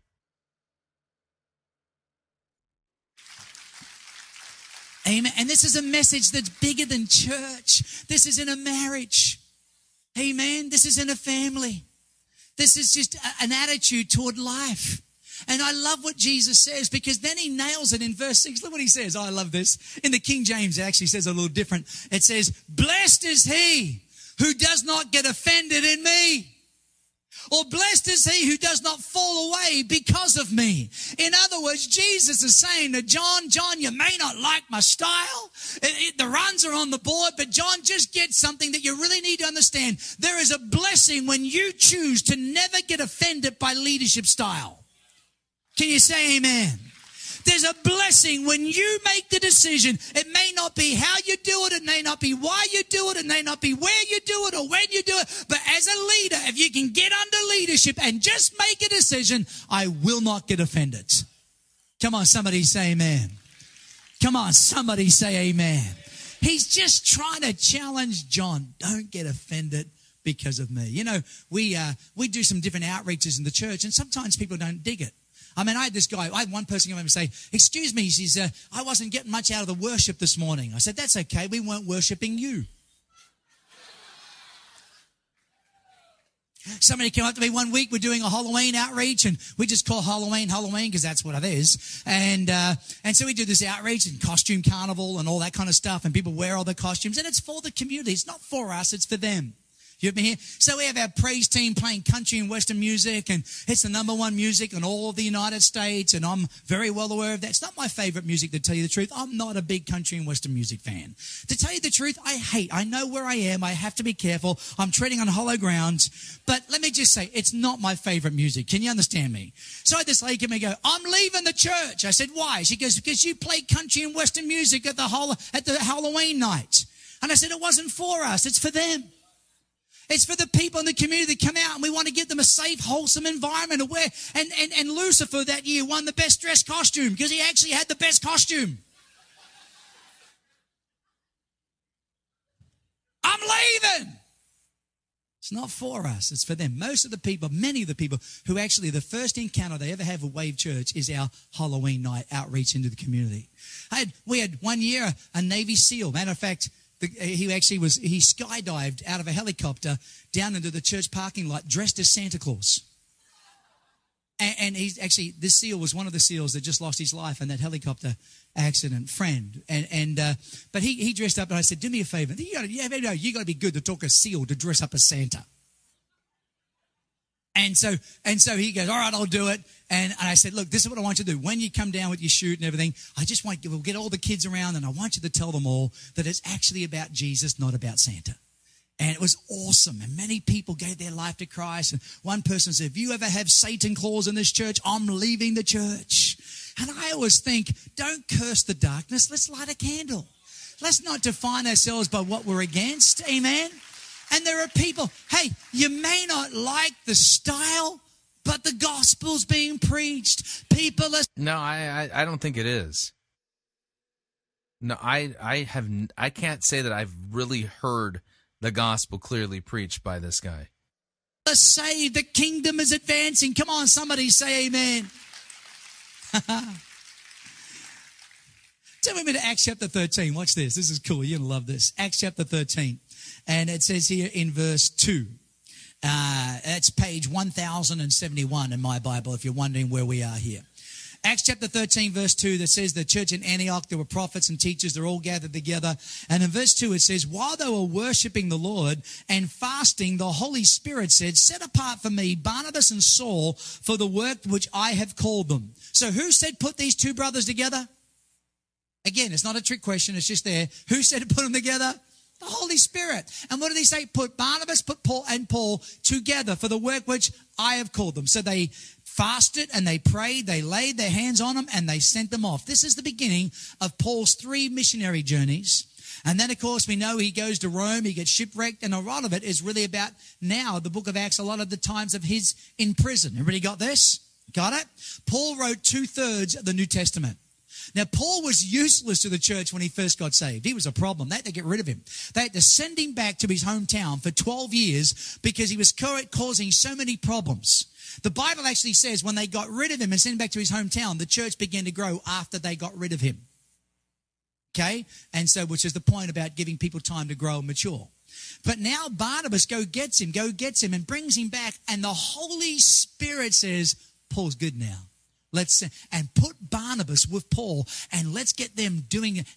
It was the will of God for them to be together. Everybody. Okay, now I'm going to read the passage that, and so that you can hear what God's word really says about Paul's early days in Christianity. Okay, Acts chapter 9, verse 26. Here's what it says. And when he had come to Jerusalem, he attempted to join the disciples. This is Paul. So this is right after his conversion. And they were all afraid of him, for they did not believe that he was a disciple. But Barnabas took him and brought him to the apostles and declared to them how on the road he had seen the Lord who had spoken to him, and how at Damascus he had preached boldly in the name of Jesus. So he went in and out among them at Jerusalem, preaching boldly in the name of the Lord. And he spoke and disputed against the Hellenists, but they were seeking to kill him. So, by the way, this should, if you do any cross-reference work, the first Christian martyr, Stephen, he was killed by this same group. He was killed by the Hellenists. So he spoke and disputed against the Hellenists, the ones whom he was with when Stephen was stoned. That's important. But they were seeking to kill him. To kill him. The same way they'd killed Stephen. So when the brothers learned this, they brought him, Paul, down to Caesarea and sent him off to Tarsus. It's to save his life. They don't want to have happen to him what happened to Stephen. So the church throughout all Judea and Galilee and Samaria had peace and was being built up and walking in the fear of the Lord and the comfort of the Holy Spirit, and it multiplied. Okay? So, yeah, it was...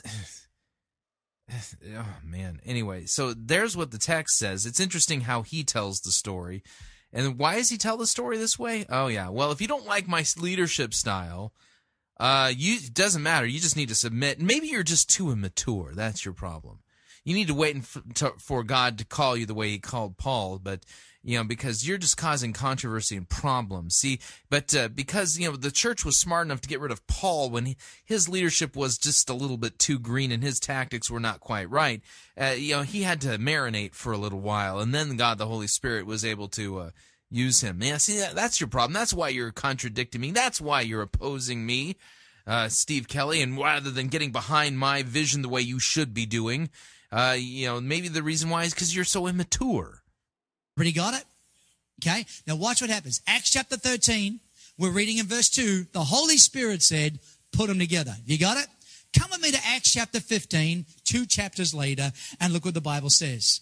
Sometime later, Paul said to Barnabas, and no doubt Paul was the leader of the New Testament church at this time. You have me here? Barnabas helped get him.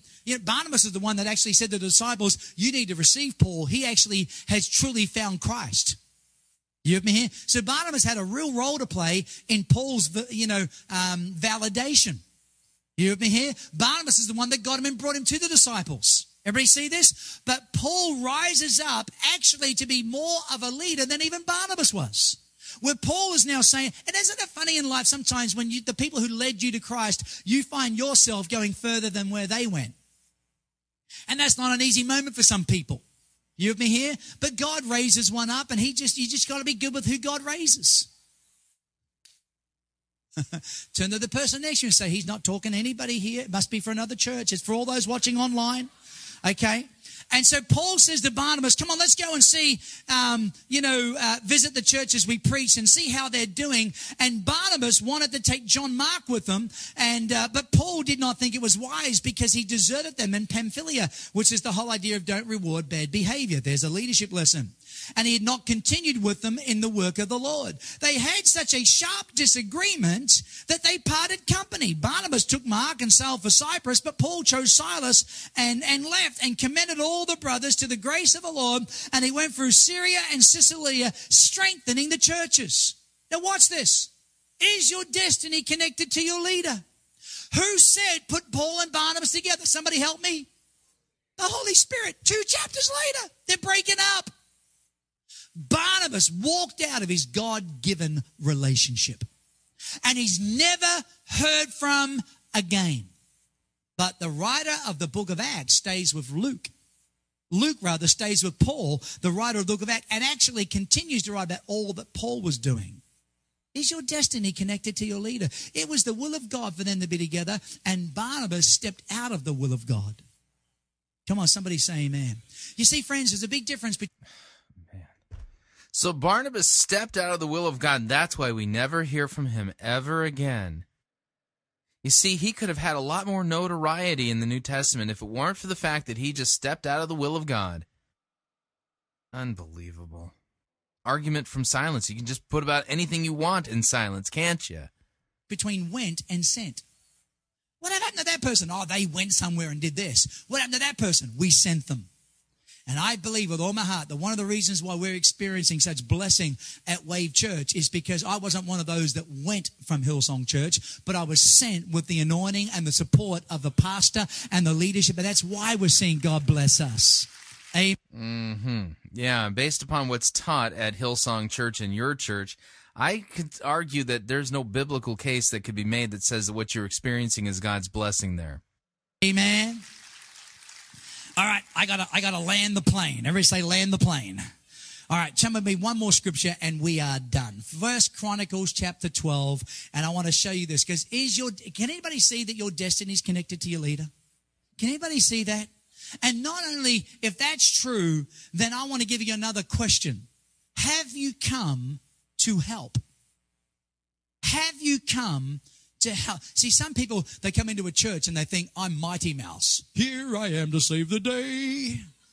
How many remember Mighty Mouse? They were back in the days when real cartoons were real cartoons. And some people come into a church and they go, man, I had, back in Hillsong Church, I had this guy say, man, I'm a drummer. And I've come into Hillsong Church and I'm here to bring a whole new dimension of worship and a whole new way of worshiping. And I'm telling the music's good, but I feel like if you'll just let me get in here and really lead this church. And I'm going, dude, there are 6,000 people that love to worship the way you are. And if you were a part of a drummer of another church and you liked where it was going, what are you doing here? Have you come to help? If you come to change and you think you're the be-all and end-all, then somewhere that's not going to go well. If you come in with your ministry wanting the church to recognize you and all that God's called you to do, but you're not there to help, I promise you somewhere, somehow that will break down. It will create a problem. Look what the Bible says here in 1 Chronicles chapter 12 and verse 8. Some of the Gadites, these are great soldiers, defected to David. David was running for his life. And they defected to David in the stronghold in the desert, and they were brave warriors. Everybody say brave warriors. Ready for battle, able to handle the shield and the spear. They were preachers and songwriters. Their faces were like that as lions. They were swift as gazelles. And look at verse 14. These Gadites were army commanders. The least was a match for 100, and the greatest was a match for 1,000. These are army rangers, friends. These are special forces. And they come and they defected. They left where they were. They recognized an anointing that was on the life of David. And some of you have come from where you were because you see something on your pastors, Matt and Martha, and you say, I want in. I want to support. I want to connect to that anointing. I want to be a part of that house. But we got to teach people how to come in. Amen. We got to teach. Okay. So this passage from 1 Chronicles has nothing to do with pastors at all. So David, he doesn't go, oh, the least can kill 100, the greatest can kill 1,000. Oh, welcome. You've got leadership gifts. David, the Bible says, went out to meet them, and look what he says to them. He says in verse, where are we? Verse 17, David went out to meet them and he said, if you've come to help me, I am ready to have you unite with me. But if you've come to betray me to my enemies and my hands are free of violence, may the God of our fathers see it and judge now. So here's a question. In this ministry expo that you're about to go out to afterwards and sign up, is your destiny connected to your leader? Oh, you betcha it is. And your leader is Steve Kelly. And, so here's the question. Steve Kelly's like King David. Have you come there to join him and get behind him? Oh, man. Also understand that when you actually are willing to serve and participate, you need to be that person that says, Pastor, I'm not here to get my agenda. I'm not here to push my ministry and what I got to do. I'm just here to help you. And no matter how talented or how gifted you are, you surrender that and you say, I'm here to serve the vision that God has put in your heart. Amen? Serve the vision that God's put in Steve Kelly's heart. Yeah, so this is the second part of vision casting it to the folk. You receive it, and then you cast it and get everyone behind you. So they serve you and the vision you received, supposedly in your heart. Yeah, this isn't taught in the Bible. Amen. Now, no, I can't say amen to any of this. How many, seeing how we're doing Mighty Mouse, let's bring back one more thing from the past. How many remember the movie Mrs. Doubtfire? Let me see your hands. I mean, that was when movies were movies. Men dressing up as women, and if you haven't seen it, it's a funny movie. There's a scene where this woman, this mother, is looking for a new nanny because the husband was kicked out of the house. And she's looking for someone to take care of the kids. And this is this nanny telling this mother what she is willing to do and what she is not willing to do. There's my alarm telling me my time is up. And so, but I got 2 minutes on that clock, so I'm taking those 2 minutes. And, but here, listen, she's applying for a job. You got it? And in the process of the application, she's going to spell out everything she won't do. That's like a lot of Christians. Hey, I'll come, but I'm not getting on a roster. I'll come, but I'm not doing children's ministry.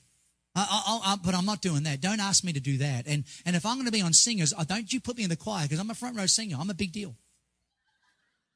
It's a shame people don't know who I think I am. You have me here? Okay, I'll run a cell group, but don't expect me to be in church every week. I want to be a leader, but I'm not given. Check this scene out. A lot of Christians. Watch it.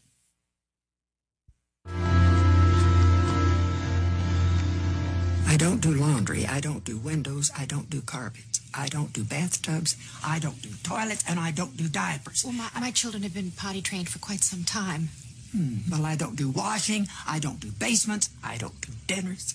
I don't do reading. Ah. Yes. Well, we have your number. Thank you so much for coming. We'll be getting back to you. Thank you. I'll show you to the door. Yes, here we are. Please. Did you catch it? How many Christians come in the church going, well, I don't do car parking, I don't do security, I don't do this, I don't do that, I don't do children's ministry, but I do want the microphone, sing and dance, and do I get frequent flyers, and are you going to promote my ministry? Do I get an office? Do I get a badge? Do I get a title? Do I get entitlement? Do I get recognized? Will the pastor talk to me? Will you come to my house for lunch? I want a birthday party, and it's my party, and I'll cry if I want to. Church, I want you to say, we're here to help. I want you to say, we're here to help. I want you to say to your pastors, we're here to help. And your destiny is connected to your leader. All of your dreams, all of your vision, all that God has put inside of you will come to pass if you'll just figure out that as you serve great... all of your vision for your life will come to pass if you serve your pastor. Unbelievable. Leaders, your own future is guaranteed. Give the Lord a hand if you receive the word. Come on. Come on, you can do better than that. I'm not clapping.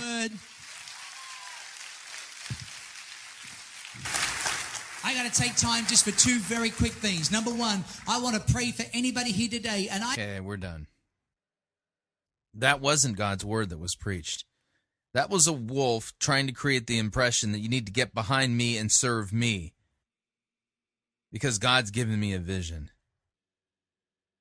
This is what the logical result of vision casting pastorship is all about. Vision casting leadership. Rather than the pastor serving the congregation and feeding God's sheep, they fleece the flock of God and make the sheep serve him.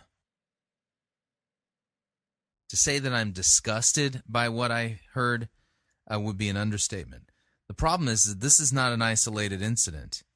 This is the primary leadership model of all of the seeker-driven churches. This is what all of the vision-casting pastors are really actually all about. It's 180 degrees backwards. May I recommend a resource? Go to the website bookofconcord.com or bookofconcord.org. It's one of those two. You'll find the Confessions of the Lutheran Church. And in there's a document written by Martin Luther called The Power and Primacy of the Pope. I strongly recommend that you read that document, because this is by the way, this vision casting, get behind me, serve me type of leadership. That's what's going on in the office of Pope as well, and bishops in the church who basically say it's all about serving them. Martin Luther does a fine job of basically bashing that false doctrine, that false notion of leadership, and bludgeoning it to death with God's Word. Worth a read if you haven't read it. All right, we are at the end of another edition of Fighting for the Faith, and need to remind you, Fighting for the Faith is listener-supported radio, and we need your support financially in order to keep doing what we're doing. If you don't already support us, please visit our website, fightingforthefaith.com, and click on one of the friendly yellow buttons there and support this important radio outreach. And thank you for those of you who do support us. What you do does not go unnoticed.